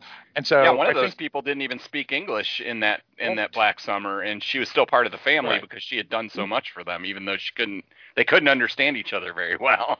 Yeah, exactly. And again, even nowadays, they use the racial issue in the United States as the number one thing that's splitting the society, which is not true. The number one that's splitting society is political beliefs, and so it doesn't. There is bigots, no doubt, but a lot of the oddly. Let me rephrase. There's a lot of racism, no doubt, but the majority of the bigotry nowadays has nothing to do with race. It has to do with political and religious issues and intersectionality and all these other things. And so you have a black Republican senator from the Carolinas who gets attacked because he's a Republican. You see what I'm saying? So it just happens that a lot of stuff like that isn't as at the end of the world. Again, you're still going to have your bigots, but a lot of it, I think, would be you would just cling to whoever is going to be helping you. I noticed in the movie that was just one of the things in it. It's fair. And it was nice to see that people were helping. Yeah, and I noticed that too, Amy. And I part of me wonders if it's just like all the main characters in this movie are Monica Baccarin, I guess. What is she part? She's 100% Italian ancestry, similar to the Pope, but she's from South America, just like the Pope. Oh, okay. All right. So her native language is Portuguese because she's from Brazil, but she's 100% ethnically white. Though she wouldn't be considered Latino because she's from Brazil, not from a Spanish-speaking country. Okay. So all of the major characters in this film are white, and so probably they don't want to be like the one black guy in the film is an asshole. Right. Yeah, it would be a little insensitive for that. And now, I didn't keep a tally, but I could think of 3 black people that they came across.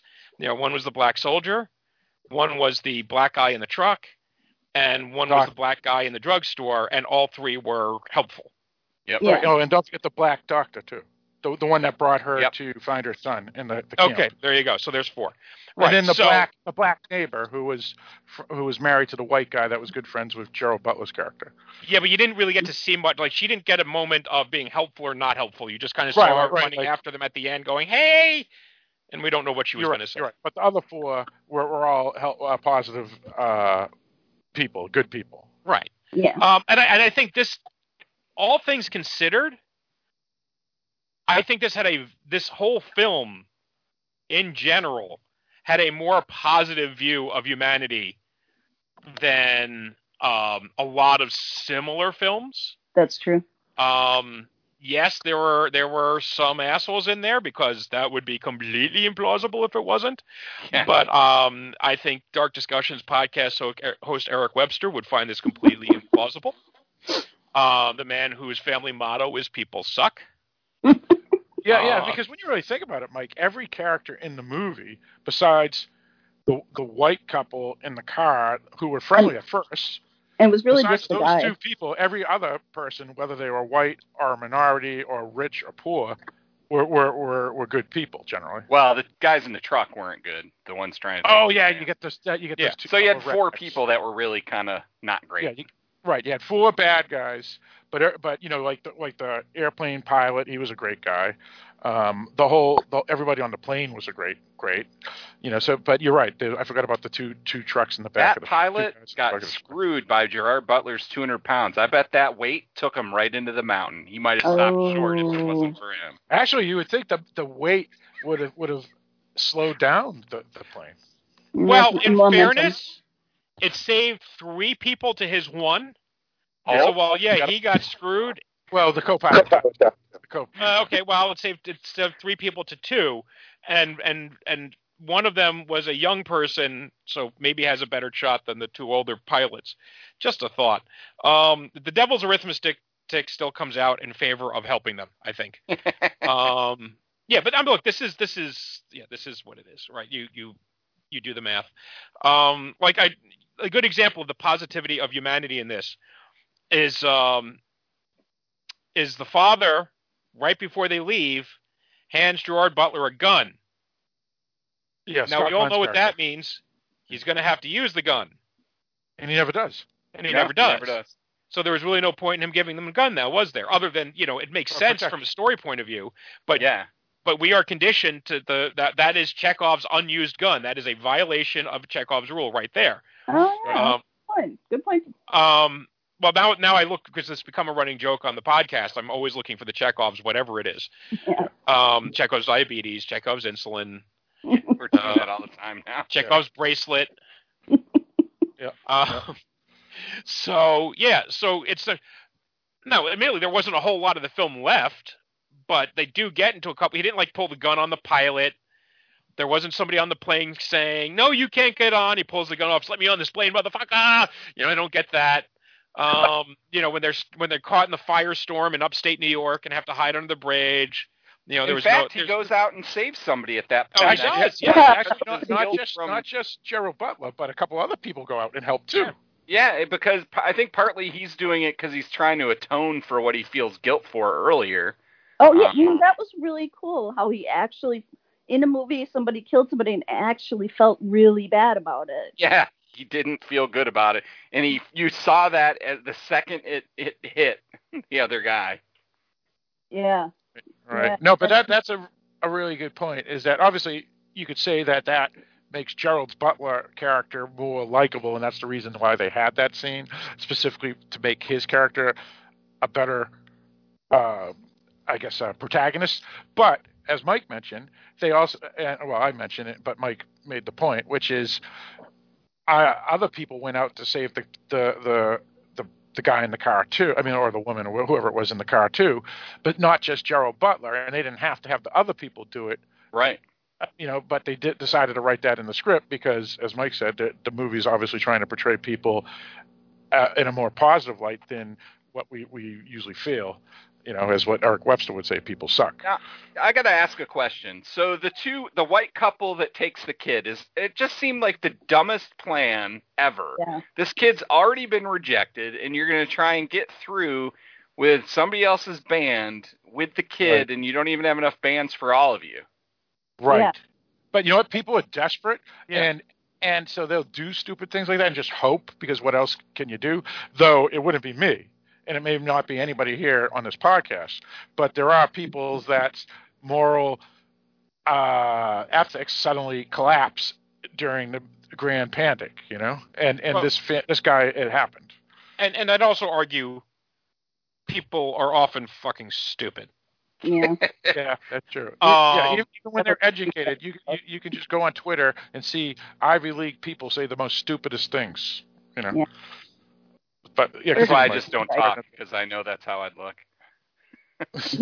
Mike, continue. I'm sorry to interrupt you. No, that was it. That was pretty much it. It's just people do stupid things. People do stupid shit all the time. Intelligent people do stupid shit all the time, especially when they're under pressure, which is always my argument. Whenever people talk about how stupid characters are when they're being attacked by a killer or running away from a rolling spaceship, or forgetting the diabetes, checking for the diabetes medication.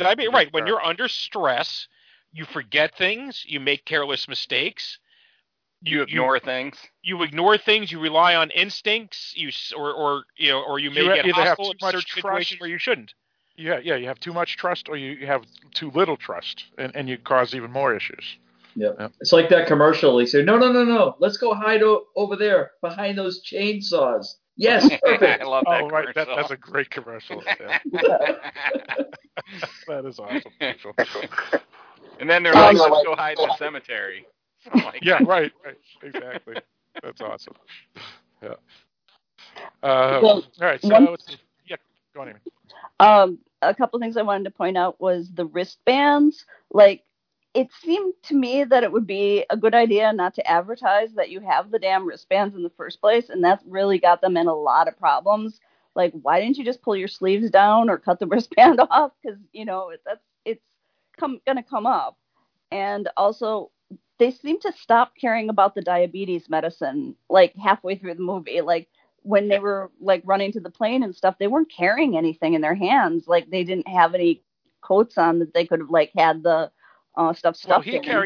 He carried the whole medicine the whole movie. So he had it on the plane, the little package. Well, and they got more from the Army. Right. Yeah. And then they also got some from the pharmacy grocery store as well. And, okay. and if this was see it, but yeah. But you're right. I mean, if this was a book or a miniseries, they would have showed them a pause in the story to have him, take his insulin shot or something. But what I think they were doing is they showed, okay, they got the medicine at the grocery/pharmacy. The black guy let him go. Oh, there's another, like you said, Mike, the black guy at the pharmacy. He said, yeah, go on. We know they have the medicine, so let's not bother showing them do the injection, because that's just another 3 minutes of movie time that we don't need. Okay. So yeah, that's playing devil's advocate. I'm just trying to explain things. Yeah, that was the MacGuffin that I thought disappeared. Gotcha. Yeah, again, I think they would have, if it was a book or a miniseries, they would have probably showed that extra 3 minutes. Well, he had a pump. The movie was already an hour and 59. Oh, go on. He had a pump, so if that pump was full, they didn't have to worry about it. But yeah, I didn't see anything when they were jumping on the plane either. Right, but he had that little bag the whole time. He held the whole time. It was I don't know where he held it when he jumped on the plane, but he supposedly had it the whole time. Let's see. What other things did we want to talk about? Let's talk a little bit about John Glenn's character, the grandfather. So basically, they meet up in Kentucky at his ranch. So it appears she comes from Wealth, because it is a pretty nice location. He had the horses and all that. But either way, Scott Glenn, who's Dale, Allison's father, his character. Now, Amy, you mentioned that he has, he usually plays like the person of wisdom or whatever. He always plays the heavy, not a heavy as in bad guy, but heavy military, police officer type or whatever, strong, alpha male character actor that he's become, and he's a great actor. What do we want to talk about all that? Because he has a little speech about staying behind and stuff, because he could have gone, because again, at this point, they're not going to the military base anymore. They're going to Osgood, Ontario, to try to jump on a plane there, where this guy that he met in as a hitchhiker earlier told him about. What do we want to talk about John Glenn's character? Anybody want to start? John, what about you, John? No. What do you think? Noel. Yeah, no, I think he's great. All the way back to when he was in The Hunt for Red October, if you remember when he was in that movie.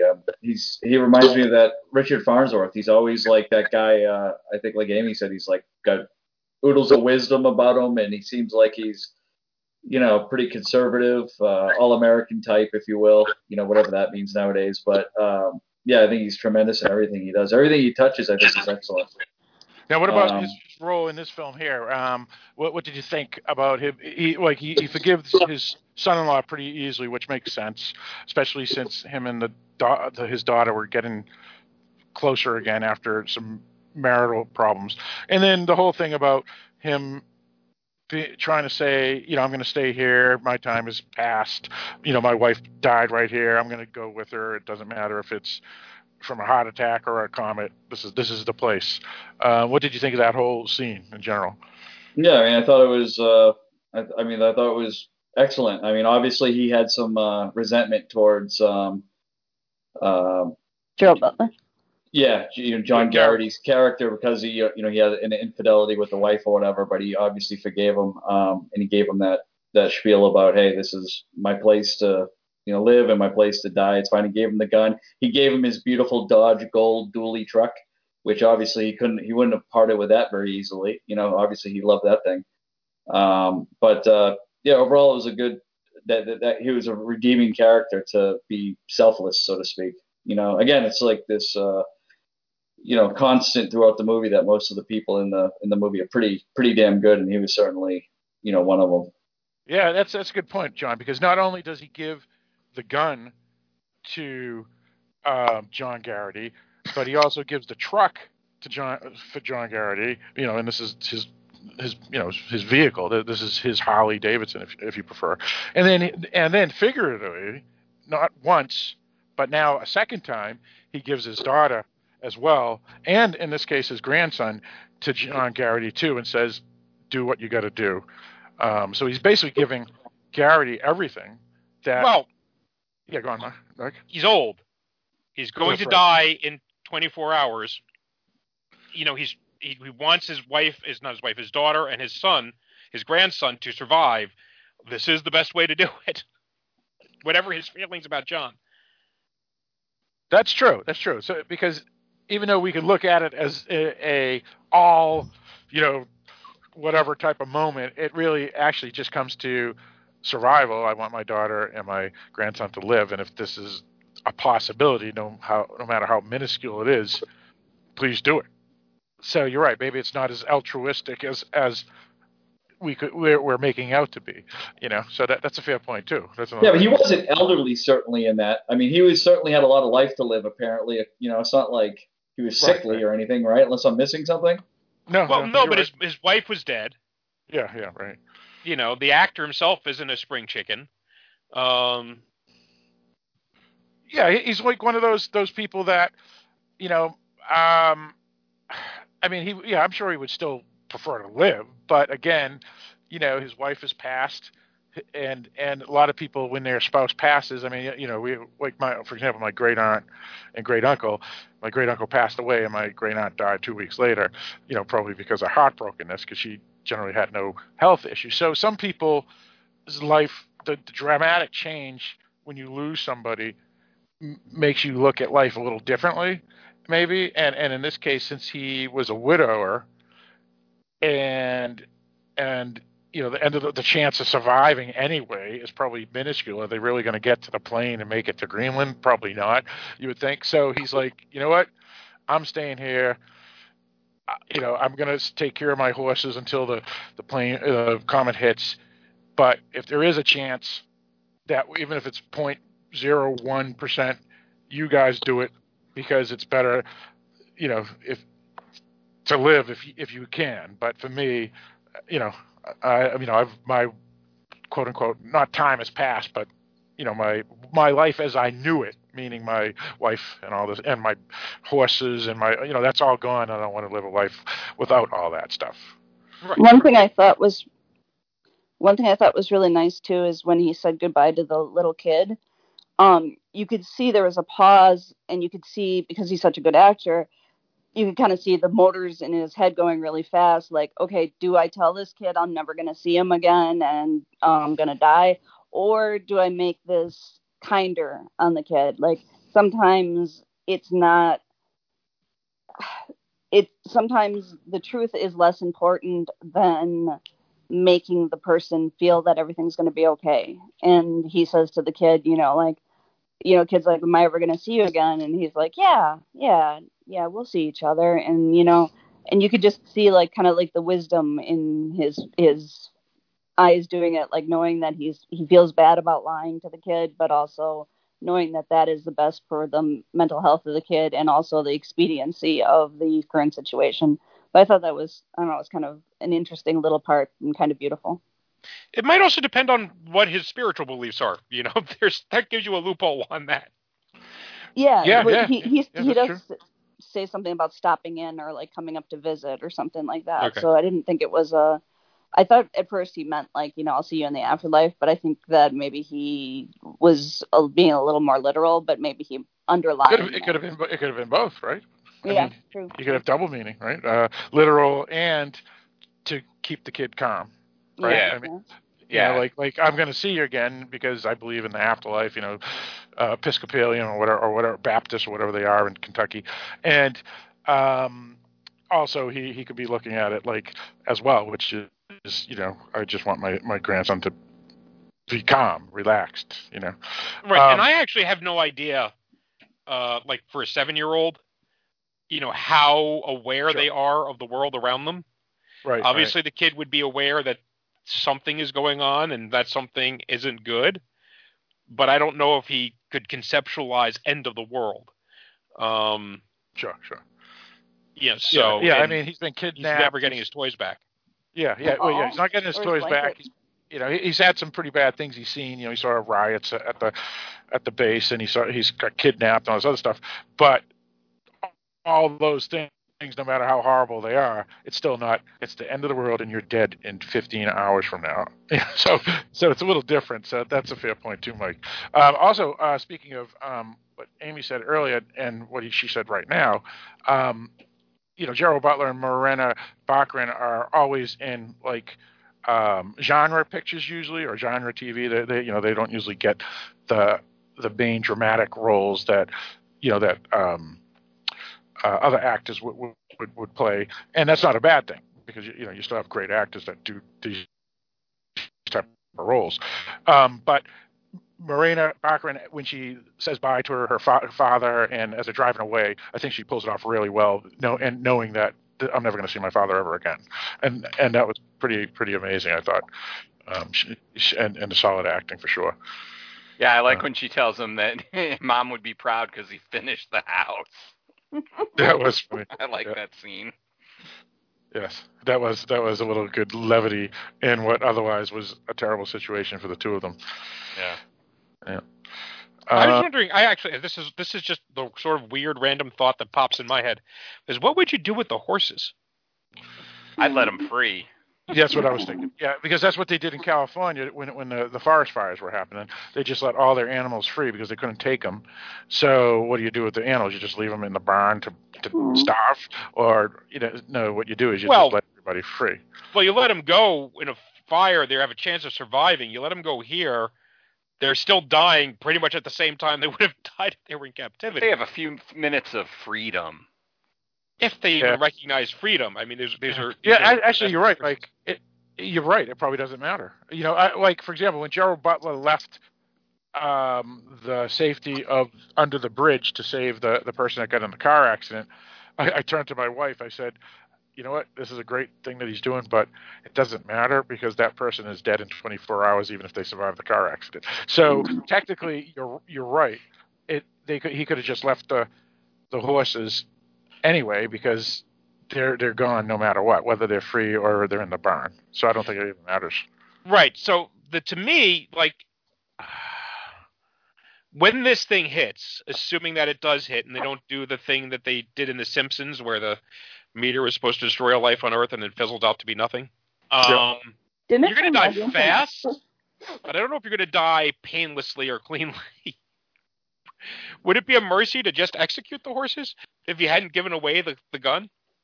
Right. Well, I assume he has more than one gun because this is. I would still let them go and let them taste freedom for that little bit of time that they had left. You know what, Barrett? I was originally thinking that, but now that they're all going to die anyway, I would say keep them locked away in the barn because they're calm and relaxed in their home. It's like a dog in a cage. The dog likes the cage because it's like their cove or their cave. So if you let them loose and then you just leave, they're going to be like confused and like, what the hell's going on? Yeah. I'd still would let them go. Yeah, you ever get a dog or any pet that gets loose? They don't look calm. They're running around like reckless abandon. They're like, what the hell is going on? Yeah. Exactly. That was another thing about this movie I liked was they didn't bring a pet involved in this. Because they're going to have to leave the pet behind, right? So it's like, or it's going to die and be killed at some point. Yeah, right. I don't need that. Because I turned to my wife. I said, I don't know if I could. I would let you guys go on the airplane, but I would have to stay because I can't leave Lily. What am I going to do? I'm not going to kill her. I don't want to shoot her or club her in the head. So, but I don't want to leave her either. So it's like, what do you do? Or the other possibility, they bring the dog with them all the way to Greenland, and he gets led into the shelter, and we all go, "Oh, for Christ's sake, are you kidding me?" Yeah, exactly. So did they have some Alpo there in the shelter? I thought it was funny. The dog will eat anything, believe me. They don't need Alpo. Yeah. But when my wife and I were watching this, she was like, "Boy, the biggest flaw is that Gerard Butler's character would never cheat on Morena Baccarin." She is pretty lady. Yeah, you know what? That's not true because when you're that famous, they cheat. Those Hollywood people cheat on each other. We're not talking all the about the famous. We're talking about the characters in the movie. Oh, right. Well, maybe we don't know enough about their backstory to know. Oh God, their marriage was going down. It's a joke, man. I'm sorry. It's a joke. Oh, all right. No, it's a fair point whether it was a joke or not, but yeah, that's fair. We'll let it go because it was just a joke. But yeah, I am glad they didn't have the dog thing because it would have been like maybe massively depressed at the beginning of the film when they have to just leave the dog. And it's like, God damn it.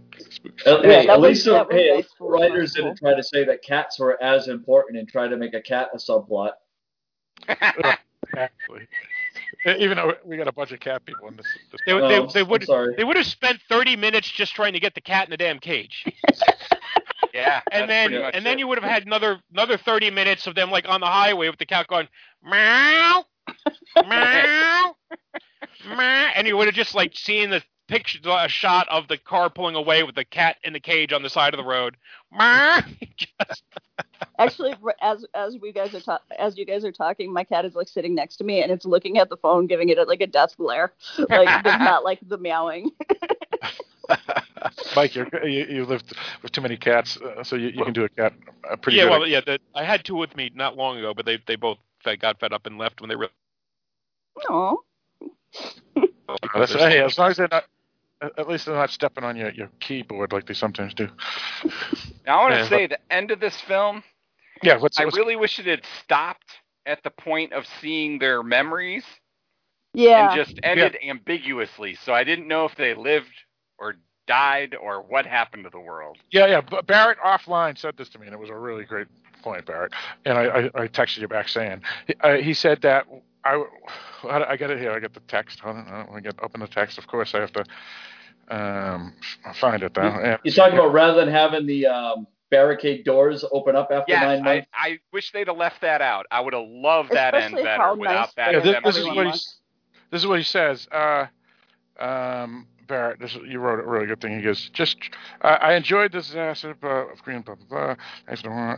It is mostly good to me, blah, blah, blah. Also makes you wonder at the end if their lives are flashing before them. Meaning, is it like a Jacob's Ladder where they're dying or they're dead, and this is just like the flash of moment before they die. You know what I'm saying? Maybe this is supposed to be heaven.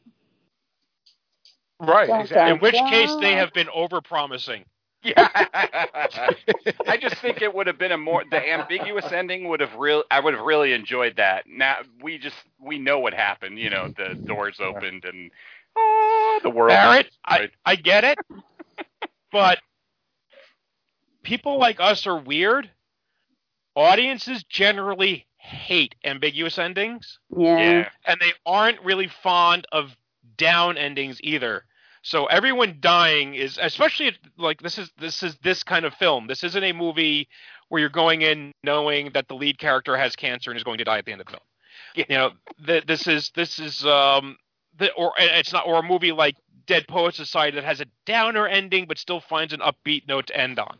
Or right? Just a thriller, you know, like The Gift, where you know the family we're following basically gets all wiped out or something. You know, so right. So Mike has a point there. This is like a film that even though it's exciting, scary, and whatnot, they obviously are looking to have family come and see it and hope they walk away saying, "Ooh, that was a great film," not like that was a downer. You know, because if they had the dog die or left behind, and then they have them all die dead at the end or ambiguous, people are going to leave the theater and go, "You don't want to see that film."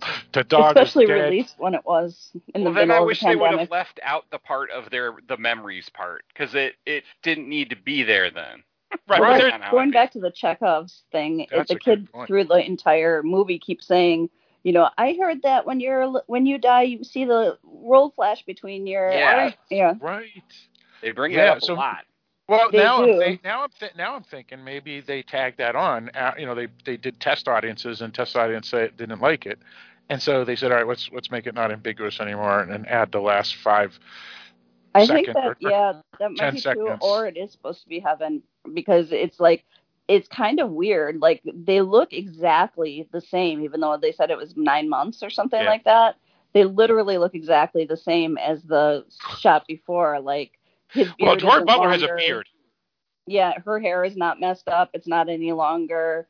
The kid looks the same. Like, but Mike did make a good point. Butler does have a beard, doesn't he? He does have a beard. He always had a beard, though. Yeah, I think it looks scragglier. Oh, it did? Oh, okay. To me, I don't know. Maybe I was missing. I wasn't paying too much attention to their grooming throughout this. So we do know that they didn't have any extra clothes. That's true. They did not, except whatever the military gives them. But yeah, that's a fair point, though, Amy. Is that they may have maybe it was added on because the test audience didn't like the original ending, but the director and screenwriter were smart enough to say, you know what, let's still make it ambiguous because we'll make it 9 months later, but there's not much changes to them. So people still, the smarter audience will still say, ooh, I wonder if they're dead. So someone like Barrett, like maybe they're still dead. I don't know. And they all. Anyway, I love the ending. Maybe I'm the only one.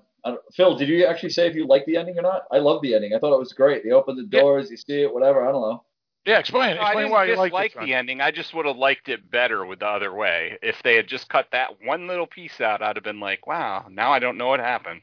Yeah, well, first of all, I thought just the drama of the door opening and the light coming in, what little light there was, and then, of course, just the special effects of what the earth and the landscape looked like post-apocalyptic, so to speak. I thought that was awesome. I love this. Then they see the bird, right? Right, yeah, all that, and then just the idea that it gives you hope and like it made you feel good for an otherwise movie that didn't necessarily make you feel good. Maybe I'm sophomoric or whatever, but I liked it.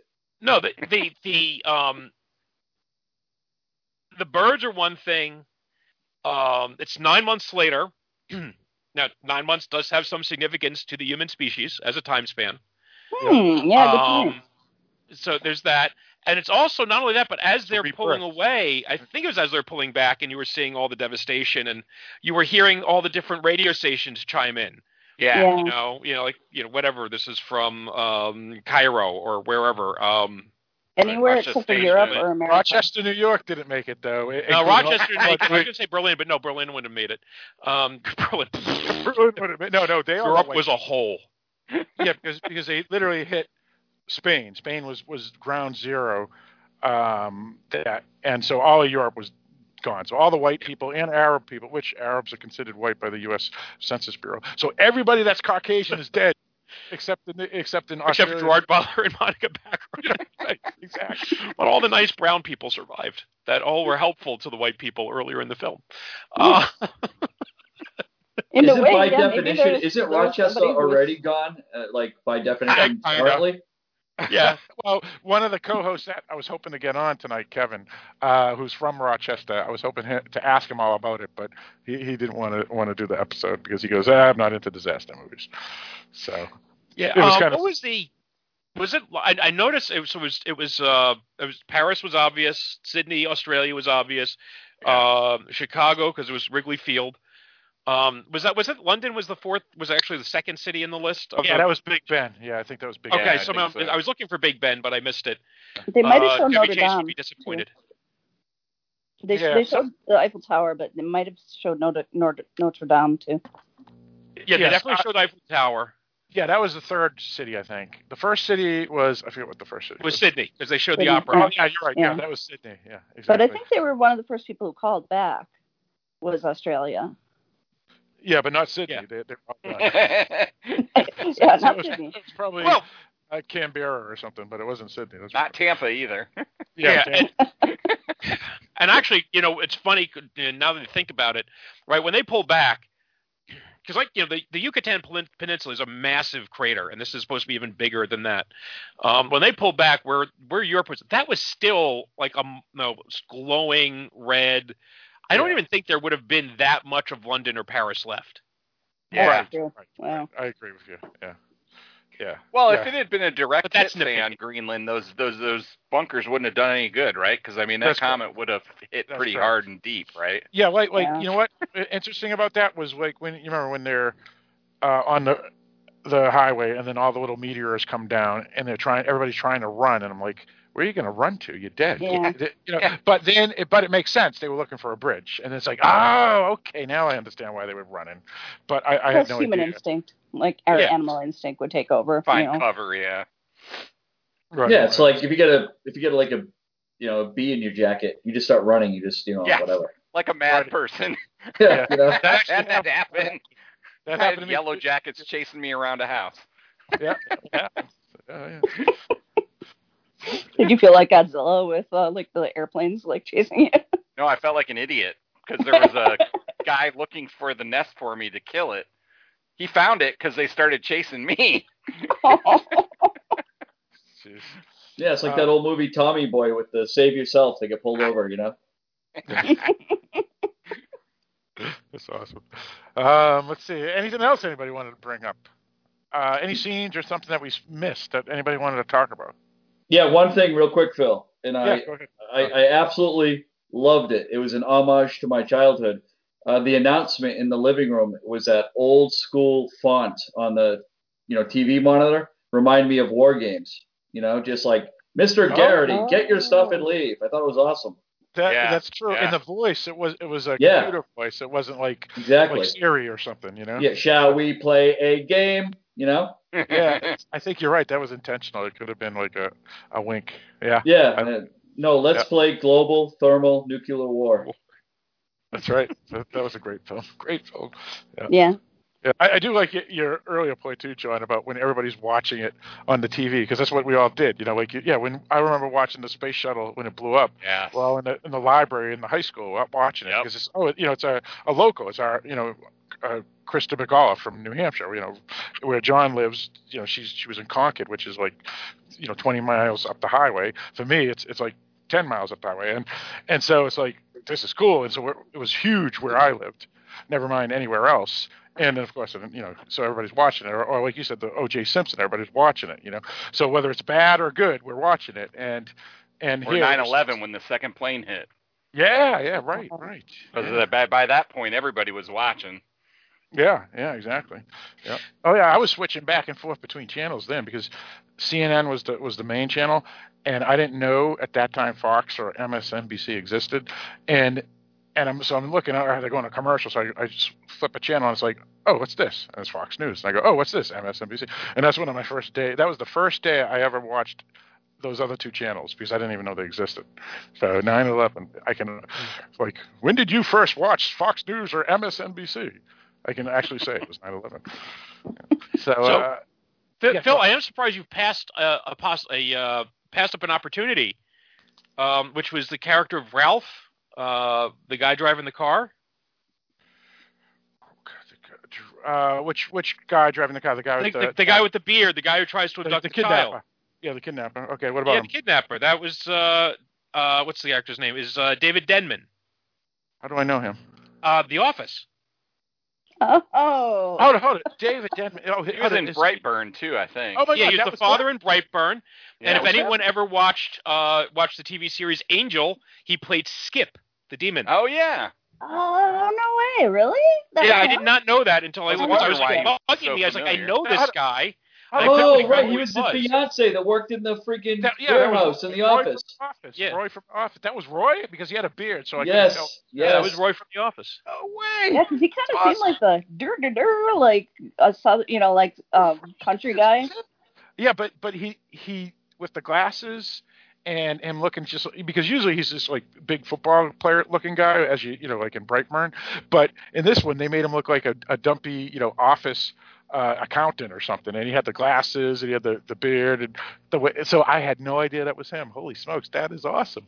And I spotted him, and I've never even seen an episode of The Office.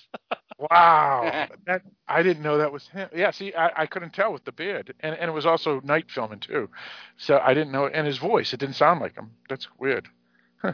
Yeah, I spotted him because we did Brightburn. I kind of thought maybe was he the father in Brightburn, and he was, and I remembered because of you. That the guy from Brightburn was an Office person. That's right, because that whole episode I just kept on saying. So Roy from The Office, when he takes the son out to hunt, and Eric kept on getting pissed. He goes, "It's not Roy from The Office. That's the character. It's Denbar."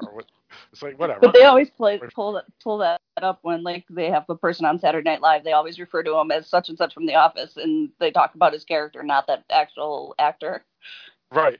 Oh, yeah, that's what you should do because... I'm not Kareem Abdul-Jabbar. I'm Roger Murdoch. I'm a pilot. Speaking of that, Mike, you just rewatched that a few days ago. That's kind of funny. That's awesome. Kareem Abdul-Jabbar. I'll still say it.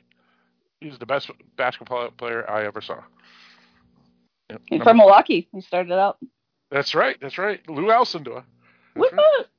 Now, as far as last final scenes, I did think the hammer scene was awesome. I really like that. Hammer?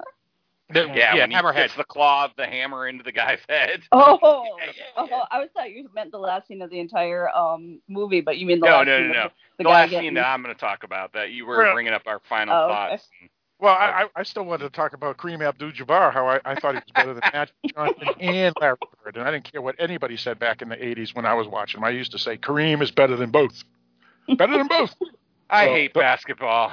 Since I've known Phil since 1978, I can tell you he's been saying Kareem Abdul-Jabbar is the best since at I least used to do the sky hook, Sean. You remember when we used to play basketball? I used to do the sky hook all the time. I do remember. He was also a hell of a co-pilot. He sure was. Surely he was. John, what his name wasn't Kareem Abdul-Jabbar. What is his name again in that movie? Roger Murdoch. I'm a pilot. That's right. Exactly. Surely he was. The claw hammer, to get back to the movie, the claw hammer was a pretty good scene. And I loved it, too, because he wasn't a superhero when he did it. No. And he was shocked and horrified that he did it, but he had to do it. Yeah. So, and he didn't even mean to do it, really. It just kind of happened because he was getting attacked from two sides, and bam. And the guy was asking for it. I'm sorry. Yeah. Oh, heck yeah. Oh, yeah, absolutely. Because of the bracelets, which nobody would talk about. That's right. Yeah. Well, I would. Which, by the way, I would in that episode. I'd be afraid to take it out because I would be afraid to lose it, and that's my one ticket to salvation. Yeah. Exactly. Or hide it though, like pull your shirt sleeves down or something. Right, because even though you left the base and your son got rejected, meaning everybody you can't get on, there's still that chance, and I would not let anybody take it, and I would hide it. Yeah. And you still don't know how long. At that point, they didn't know. It was only 24 hours, right? So they still could have been a week. We don't know. It was only after he gets into that neighborhood and he breaks in to get some water. He turns on the TV and they say we're dead in 24 hours. It's like holy shit! I didn't know that. Yeah. It was nice that he left a little note saying like I stole your car and some stuff and broke your window. Sorry. Yeah. Like the probe's gonna end, but all right, that's nice of you. That's right. Yeah. That was awesome. Yeah. Again, as you said, Mike, this movie was trying to show people as a good thing rather than a bad thing. Yeah. Which is probably why Eric Webster didn't want to talk about it. Right. Actually, you know what? I kind of brought it up as a possible Dark Discussions episode, and Eric, I think, would have been on board, but again, it was $20 rental, and he had bought it while I didn't want to force anybody else to buy it at the time. And then out of the blue, we already have like 3 weeks planned for the Dark Discussions podcast, so it's like, well, why not we just do it here for Halloween Boutique Psychotronic Reviews? So, all right. Any other items anybody want to bring up? Anything? Anyone? I think we hit most everything. Yeah, that's fair. All right. So before we give our final thoughts, we've already been recording for 2 hours. We did a little news at the beginning. We would have usually do it now, but since we already did it, we'll just move on to our final thoughts. But before we do that, Mike, me, you, and a few other co-hosts do another main podcast titled After the Network. What's that all about? That would be the Dark Discussions podcast, which has been mentioned a few times in this particular podcast of Halloween Psychotronic Boutique Reviews, or whatever it is. The Dark Discussions podcast was how this whole thing got started for us. And it's the podcast for horror film fiction and all that is fantastic. We tend to focus primarily on newer horror films, but we do occasionally hit darker films like, and thrillers and, sometimes horror comedies and darker science fiction films and whatnot. And occasionally you have book episodes, like discussing things like The Stand. Did you do that as a book episode yet? Yeah. Or did you do that for the Stand podcast? We did that for the Stand podcast, but a good example would be we did Pet Sematary, the book. Pet Sematary, or Let Me In was another one you did. Or The Right One In, sorry. Yep, The Right One In. Yeah, that's another one. Yeah. Way back early in the podcast. So, and we just completed our 10th anniversary episode about aliens. If anybody's interested in that, because we've been on for 10 years. Because James Cameron's Aliens, not aliens in general, but the movie Aliens. The movie Aliens, right? Which bookends kind of our 50th episode, which was Alien. That's right. Ah, the good old Alien. Yes, and then for the 20th anniversary, we'll get to Alien 3. Just another. And by then, maybe we'll actually have another good Alien film. Right. We haven't lucked out recently, which is unfortunate. Yeah. So we'll figure it out, because now that Disney has the rights to it, maybe they'll make a good one. But again, I don't really trust that either. But fingers crossed. You never know. A friend of mine was despairing Dana Webb, the one who did the coloring of the inking of the Ghostbusters picture of me. Yep, She was despairing over the fact that Disney now owns the rights. First, she said Marvel owns the rights to Aliens, which no, it's Marvel is owned by Disney. Disney owns the rights to Alien, and I'd point out it's not like Fox was doing anything good with Alien for the last 30 years. Does that make the Alien Queen a Disney princess? Well, I hope so. I do. Actually, I did read something where I guess one of the rules is that the Disney princesses do have to be human. Because I just got one of those. I just got onto one of those internet wormholes, rabbit holes, and somehow ended up into a thing that was discussing whether or not Raya in the new movie was going to end up as a Disney princess. I don't know why I was curious about that or clicked on that link, but there I was. And I guess one of the requirements is that you have to be a human. And so Princess Leia's in, but aliens might be out. But she is potentially in, but she's not. Princess Leia isn't? Right. Why not? She's human. Well, I suppose she's not technically human. Well, to be honest, they don't count the princess from Black Cauldron or the princess from Wreck-It Ralph. Part of the big and Amy Adams princess from Enchanted, and they don't count the one from Lost Atlantis, the Lost Empire. There you have to be you can be a lowercase p princess for Disney, but to be a Disney princess certified is a big spiel, and they have like an induction ceremony. It's like being like the Princess Hall of Fame. It's a weird thing. Like you have to hit certain hurdles, and really a lot of it is how popular. Like for example, Elsa and the other one, Anna, Frozen. No, it's They're Anna. not Disney princesses. They're not? They're not. You know why? Because they're insanely popular. Because they are insanely popular, and they don't need to be put under the Disney princess label. You know what? To sell anything. That's not true anymore because the Wreck-It Ralph 2. They were part of the princesses. They are not considered official princesses. They are not she was in the room with all the girls. Yes, they were. Elsa and Anna. They're not part of the official. They were in the room, but they're not on the official list. Huh. I don't agree with that. No, I'm not making it up. I'm telling you, that's what the official list is, and it's because it's a marketing thing. You know, Snow White isn't going to sell anything unless you put her in the Disney print now. I'm sure in 1930 she would have sold a lot, but she's not going to sell anything now. But you put her in the official Disney princess line and it boosts her profile. Those two don't need the profile boost yet. In 10 years, I'm sure they're going to get inducted. Sure, that makes sense. Now, Mike, you, me, and Eric Webster do another podcast. Yeah, we also do Cinema a la carte, which is for all those movies that don't fit under the Dark Discussions label, and it's a semi-monthly podcast. Basically, if we were not doing some other podcast eating up our time, then we do that, and we rotate and take turns. We just recently finished an episode on the 1980 science fiction sort of classic, cult classic, certainly, Flash Gordon. We did Starlet, which we mentioned earlier. We did Collateral, and we did the other Tom Cruise movie, Jack Reacher, and Inside Out. Was it Inside Out or was it just Inside? Yeah, Inside Out. Yep.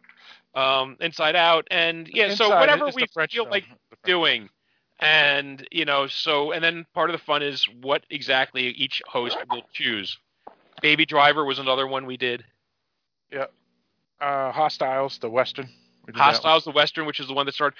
And it all started because there was a debate over whether or not Mission Impossible was appropriate to discuss in Dark Discussions, because some of us have man crushes, apparently, on Tom Cruise. And rather than fight over that, we just made a new podcast. And yet we still have not discussed a Mission Impossible film. Well, yeah, that's true. That's true. But what's interesting is Eric Webster goes, yeah, but Mission Impossible isn't really that dark. And I go, yeah, but they're planning to blow up the entire world. That's pretty dark. Every James Bond movie plans to blow up the whole world. That's right. That's right. They don't succeed. That's the problem. That's true. Eric Webster would agree with that. That is the problem. Now, Barrett, myself, you, and Kevin Litz just wrapped up a podcast on a television series. Yes, we wrapped up a discovery of witches, demons, and vampires. we did a podcast on the show, A Discovery of Witches, the second season. And we have wrapped that up now, and we're waiting for next year's season 3 to continue. And we just wrapped up me and you just wrapped up another podcast? Do I have to talk about that one? Yeah, you do. Yes, you must. You must. We just wrapped up The Stand while I had fun doing the podcast. What's the podcast? What's the podcast name? Don't tell me. I'll tell you. The Stand podcast. We just wrapped up the Stand podcast. It was a lot of fun to do. The show itself was garbage, but the podcast was fun. And that is true. That's true. And what else? I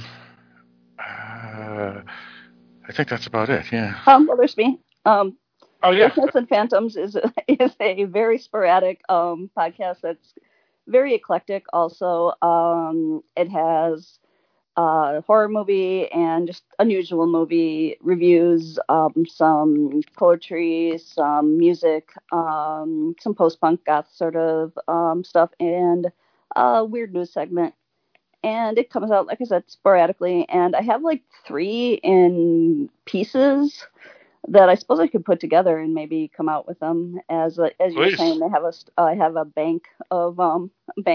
It's way harder doing a podcast just by yourself, because you have no one to talk to, and it's hard to fill up the time and not say too much, and not, I don't just go off on a tangent somewhere that you're like, wait, does this even have anything to do with the subject I was ever on? So yeah. Well, and that's true. This podcast Halloween Boutique Psychotronic Reviews was originally a solo podcast, and it's a pain in the ass to research, and because you have to have everything, you can't just throw things back and forth.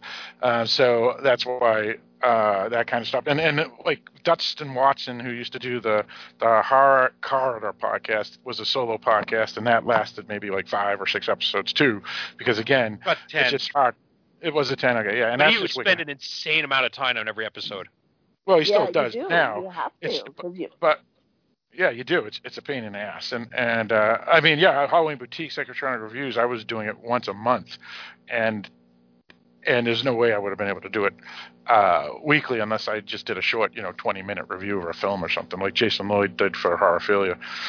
But yeah, it's very difficult. So kudos to you, Amy, when you get them out, because they are good podcasts. But yeah, now I remember what I was going to say. It's actually my favorite podcast on the network, and you have one of those ASMR voices too. Oh, I do. That's good. Yeah. Now the one I remember what I was going to say was now that Discovery of Witches, Demons, and Vampires podcast literally dominated Q1 of listener viewership. Like, it's huge, over 4,000 people. And the thing is it'll be interesting now that it's on hiatus until season 3 to see what Q2 will be like for the Dark Discussions News Network, and see what podcasts will fall where, because without Discovery of Witches dominating, because we have like 40,000 listeners in this quarter, and 4,000 of them were Discovery of Witches. So that's just how huge it was. So I'll be curious. It is an older female audience, and you mentioned the term dominating, so I'm thinking the 50 Shades of Grey series. Yeah, there you go. Maybe we should do that. Yeah. So, but on the side, but to be honest though, the TV shows podcasts always do better. I mean, The Undoing, which we started recording before we kept track of numbers. That podcast, The Undoing, a therapy session podcast, which me, Barrett, and Kevin Letts did, has like 800 listeners an episode now, not including what we had as listeners when it was actually live, because we didn't count it back then. So it just shows you how huge these TV podcasts really do. I mean, Mike, we put out a 3-minute thing saying we're done with Searching for American Gods podcast, and we got like 300 listeners just for that one segment, because we had people waiting for us to talk about that television series, And when the show came out, season 3 came out, we had like dozens of people listening to season 2 and season 1 of our podcast on the show, So whatever reason, TV shows have a built-in audience compared to just random movies that you pick for a weekly podcast. It is interesting how that works. Well, and I'm sure if we were doing movies that were less obscure than Stay Out of the Fucking Attic. Right. If we were doing we are going to be doing like Godzilla versus Kong, or if we were doing a TV series like Falcon and Winter Soldier, or whatever, those would get more hits. It just depends on the profile as well. Yeah, exactly. I totally would have done Scarlet Witch with you guys. I love that podcast or that miniseries. Was that with Olsen was a star in that too? Well, WandaVision. Yeah. Oh, the WandaVision. Okay. Yeah. Gotcha. Yeah, she was the bad guy, I heard, in that film. Nah, not really. Yeah, not really. entirely. Well, when she enslaves a whole population of people, I heard that it was really It's complicated. Yeah, it's complicated. I don't think she realized she was doing it at first. I think she kind of just went completely crazy because of things that happened. I mean, it's a long story. It's not for this podcast. You would talk about it offline. You would be arrested and as a criminal. They try. Yeah. Oh yeah, Which they should. She's not a good guy. They try. They fail. Right, because she's a superhero. But generally, yeah, I heard it was a weird thing how they turned her into a villain, kind of, sort of, whatever. Well, that's the character in Marvel Comics. She is highly sporadic in terms of because she has the ability to alter reality. So. Right. So similar to like that Sophie Turner character, right? That she's kind of good and she's kind of bad. What was that movie character she played? Dark Phoenix. Jane Grey, is it? What is she? Jane Grey. Yeah, she's one of the most. She's one of the most important X-Men there is, and she also can control reality. So both of them are incredibly powerful characters that cannot have any sort of mental problems, but they do because they're human. Yeah, they're not humans. Yeah, that's interesting. All right, so let's give our final thoughts on this movie here. So that pretty much wraps up all that. So let's go with you, Barrett. I generally enjoyed the movie. I thought it was a good disaster flick. I just had a few issues with it that we talked about extensively, and they're okay. I can look past them and still enjoy the movie a lot. So it's worth seeing. I don't know if I would have bought it for $20, or rented it for $20, but yeah, there you go. I actually bought it. I was going to rent it, but I said, I'll buy it. It's getting good reviews. So. Yeah, I meant rent, not buy for $20. Gotcha. Rent for $20. Yeah, I wouldn't rent it for $20. That's for sure. Yeah. All right, sounds good. So let's go with you, Mike. Yeah, I'm lukewarm on the film. It's not a bad movie. It's not a great movie. I kind of find it a fairly forgettable film. I don't think your drama is dramatic enough, and I don't think the cheese aspect of it or the exploitation parts of it go far enough. So it's very kind of walking a safe line. If you are a fan of disaster films, certainly check it out. I probably would wait for it to pop up on Netflix or HBO Max or wherever you can catch it free, rather than pay for it, whether as rental or ownership. But again, that's your money. You can decide. I certainly would not steer people clear from it. I would just say it's an okay movie. And if it's something you sounds like something you'd want to watch, then watch it. All right, sounds good. For me, I liked it a lot. I mean, I like the more cheesy ones too, like San Andreas and whatever.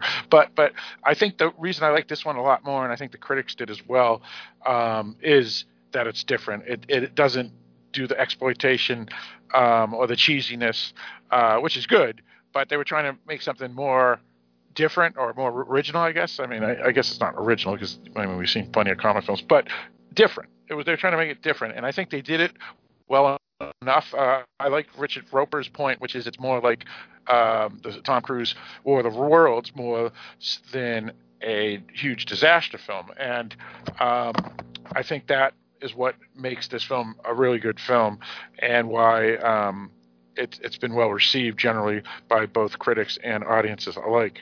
I felt the two lead actors were fantastic. Butler and Baccarin show that they can act dramatically, because there is a lot of drama versus the action in the film too. And of course Scott Glenn was there, stuff. So yeah, I give it a big thumbs up, and I'll definitely watch it again whenever I just want to watch a good fun movie, fun and in Hollywood blockbuster version, not disaster, because obviously dying is not fun. I would watch it again, similar to like I would watch San Andreas or any film like that. So yeah, I liked it a lot. Johnny. Yeah, quintessential popcorn movie. It was excellent, thoroughly entertaining. As far as the $20 fee goes, it was well worth it. I mean, I spent $20 on a hand of blackjack or a game of craps. So for me, the entertainment was spot on. It wasn't overly produced with computer-generated images. And back in the day, I used to love Catherine Zeta-Jones. So Morena Baccarin is kind of like her to me. I thought it was excellent. Thoroughly enjoyed it. All right, very good. Amy? I thought the movie was it was really fun, like popcorn movie, like you're saying, and I think it benefited from the choice to center in on the family. It gave it more of a humaneness to the movie, and again, it was like you're saying, that it had more of a positive view of the world. And honestly, I think that there's probably going to be a resurgence of positivity in terms of movies and output of different things because of 2020, and because a lot of people are working on the projects that are going to be coming out in the next couple of years, and they're probably all searching for things that don't suck quite as much as the real world, the decimation of society on the planet Earth that has been going on. Yay! Yeah, so I thought it was a good movie. Had kind of a Noah's Ark film feeling at the end with a little birdie flying, and it was good stuff. Good stuff. It was a lot of fun. It's not Citizen Kane, but it's a good movie to watch. That comes up on cable. And in terms of $20, I mean, that's 2 tickets to a movie, and I think it's fair to pay artists for their output. All right, sounds good. So the film cost $35 million to make. The box office, meaning theater, worldwide was $52.3 million, which is pretty good. And as we've discussed on the Dark Discussions podcast in the past, films like Scoob and Trolls worldwide, when they were released, made like $150 million streaming. So it wouldn't surprise me if this film pulled in another big chunk of change on streaming, because again, most people were willing to spend money to watch a film at home rather than go to a theater where they felt I guess endangered by the pandemic. So it wouldn't surprise me. The difference being that those are 2 kids films, and you had a lot of parents willing to pay anything to get the kids out of their hair for 2 hours. That's a fair point, Mike. Yeah, that's a fair point. Yeah, good point. So yeah, that's another way to look at it too. So who knows? But either way, it definitely made more than $52.3 million, because the $52.3 million is just from theatrical release. So yeah, and we know like people like John, you mentioned it. It's just one hand of blackjack. So a lot of people were willing to pay the money when it first came out, and now everybody's buying it or renting it for $6.99. Again, it got 79% good reviews out of 124 critics, and the fans liked it as well. The film's directed by Rick Roman Woe, starring Gerald Butler, who also produced the film, but again, him and Woe have worked together many times. And then Chris Sparling wrote the script. Butler starred, Morena Baccarin, and cameos by David Denman, Roy from The Office, as well as Scott Glenn. So check it out wherever VOD is, and if you wait long enough, like end of spring or maybe midsummer, it is supposed to appear on HBO Max, since they bought the rights to video or stream it, I should say. So with all that stated, Barrett, why don't you lead us out? Thanks again for joining us on Halloween Boutique Psychotronic Reviews. Join us again next time when we discuss something else. It'll be a surprise. And thank you, Johnny Noel, for joining us tonight. It's good casting with you. Thank you very much. I really appreciate it. I enjoyed it. Nice to meet you. You as well. Nice seeing you. Nice to meet. Well, yeah, actually, I did see you because your camera was on. Only one.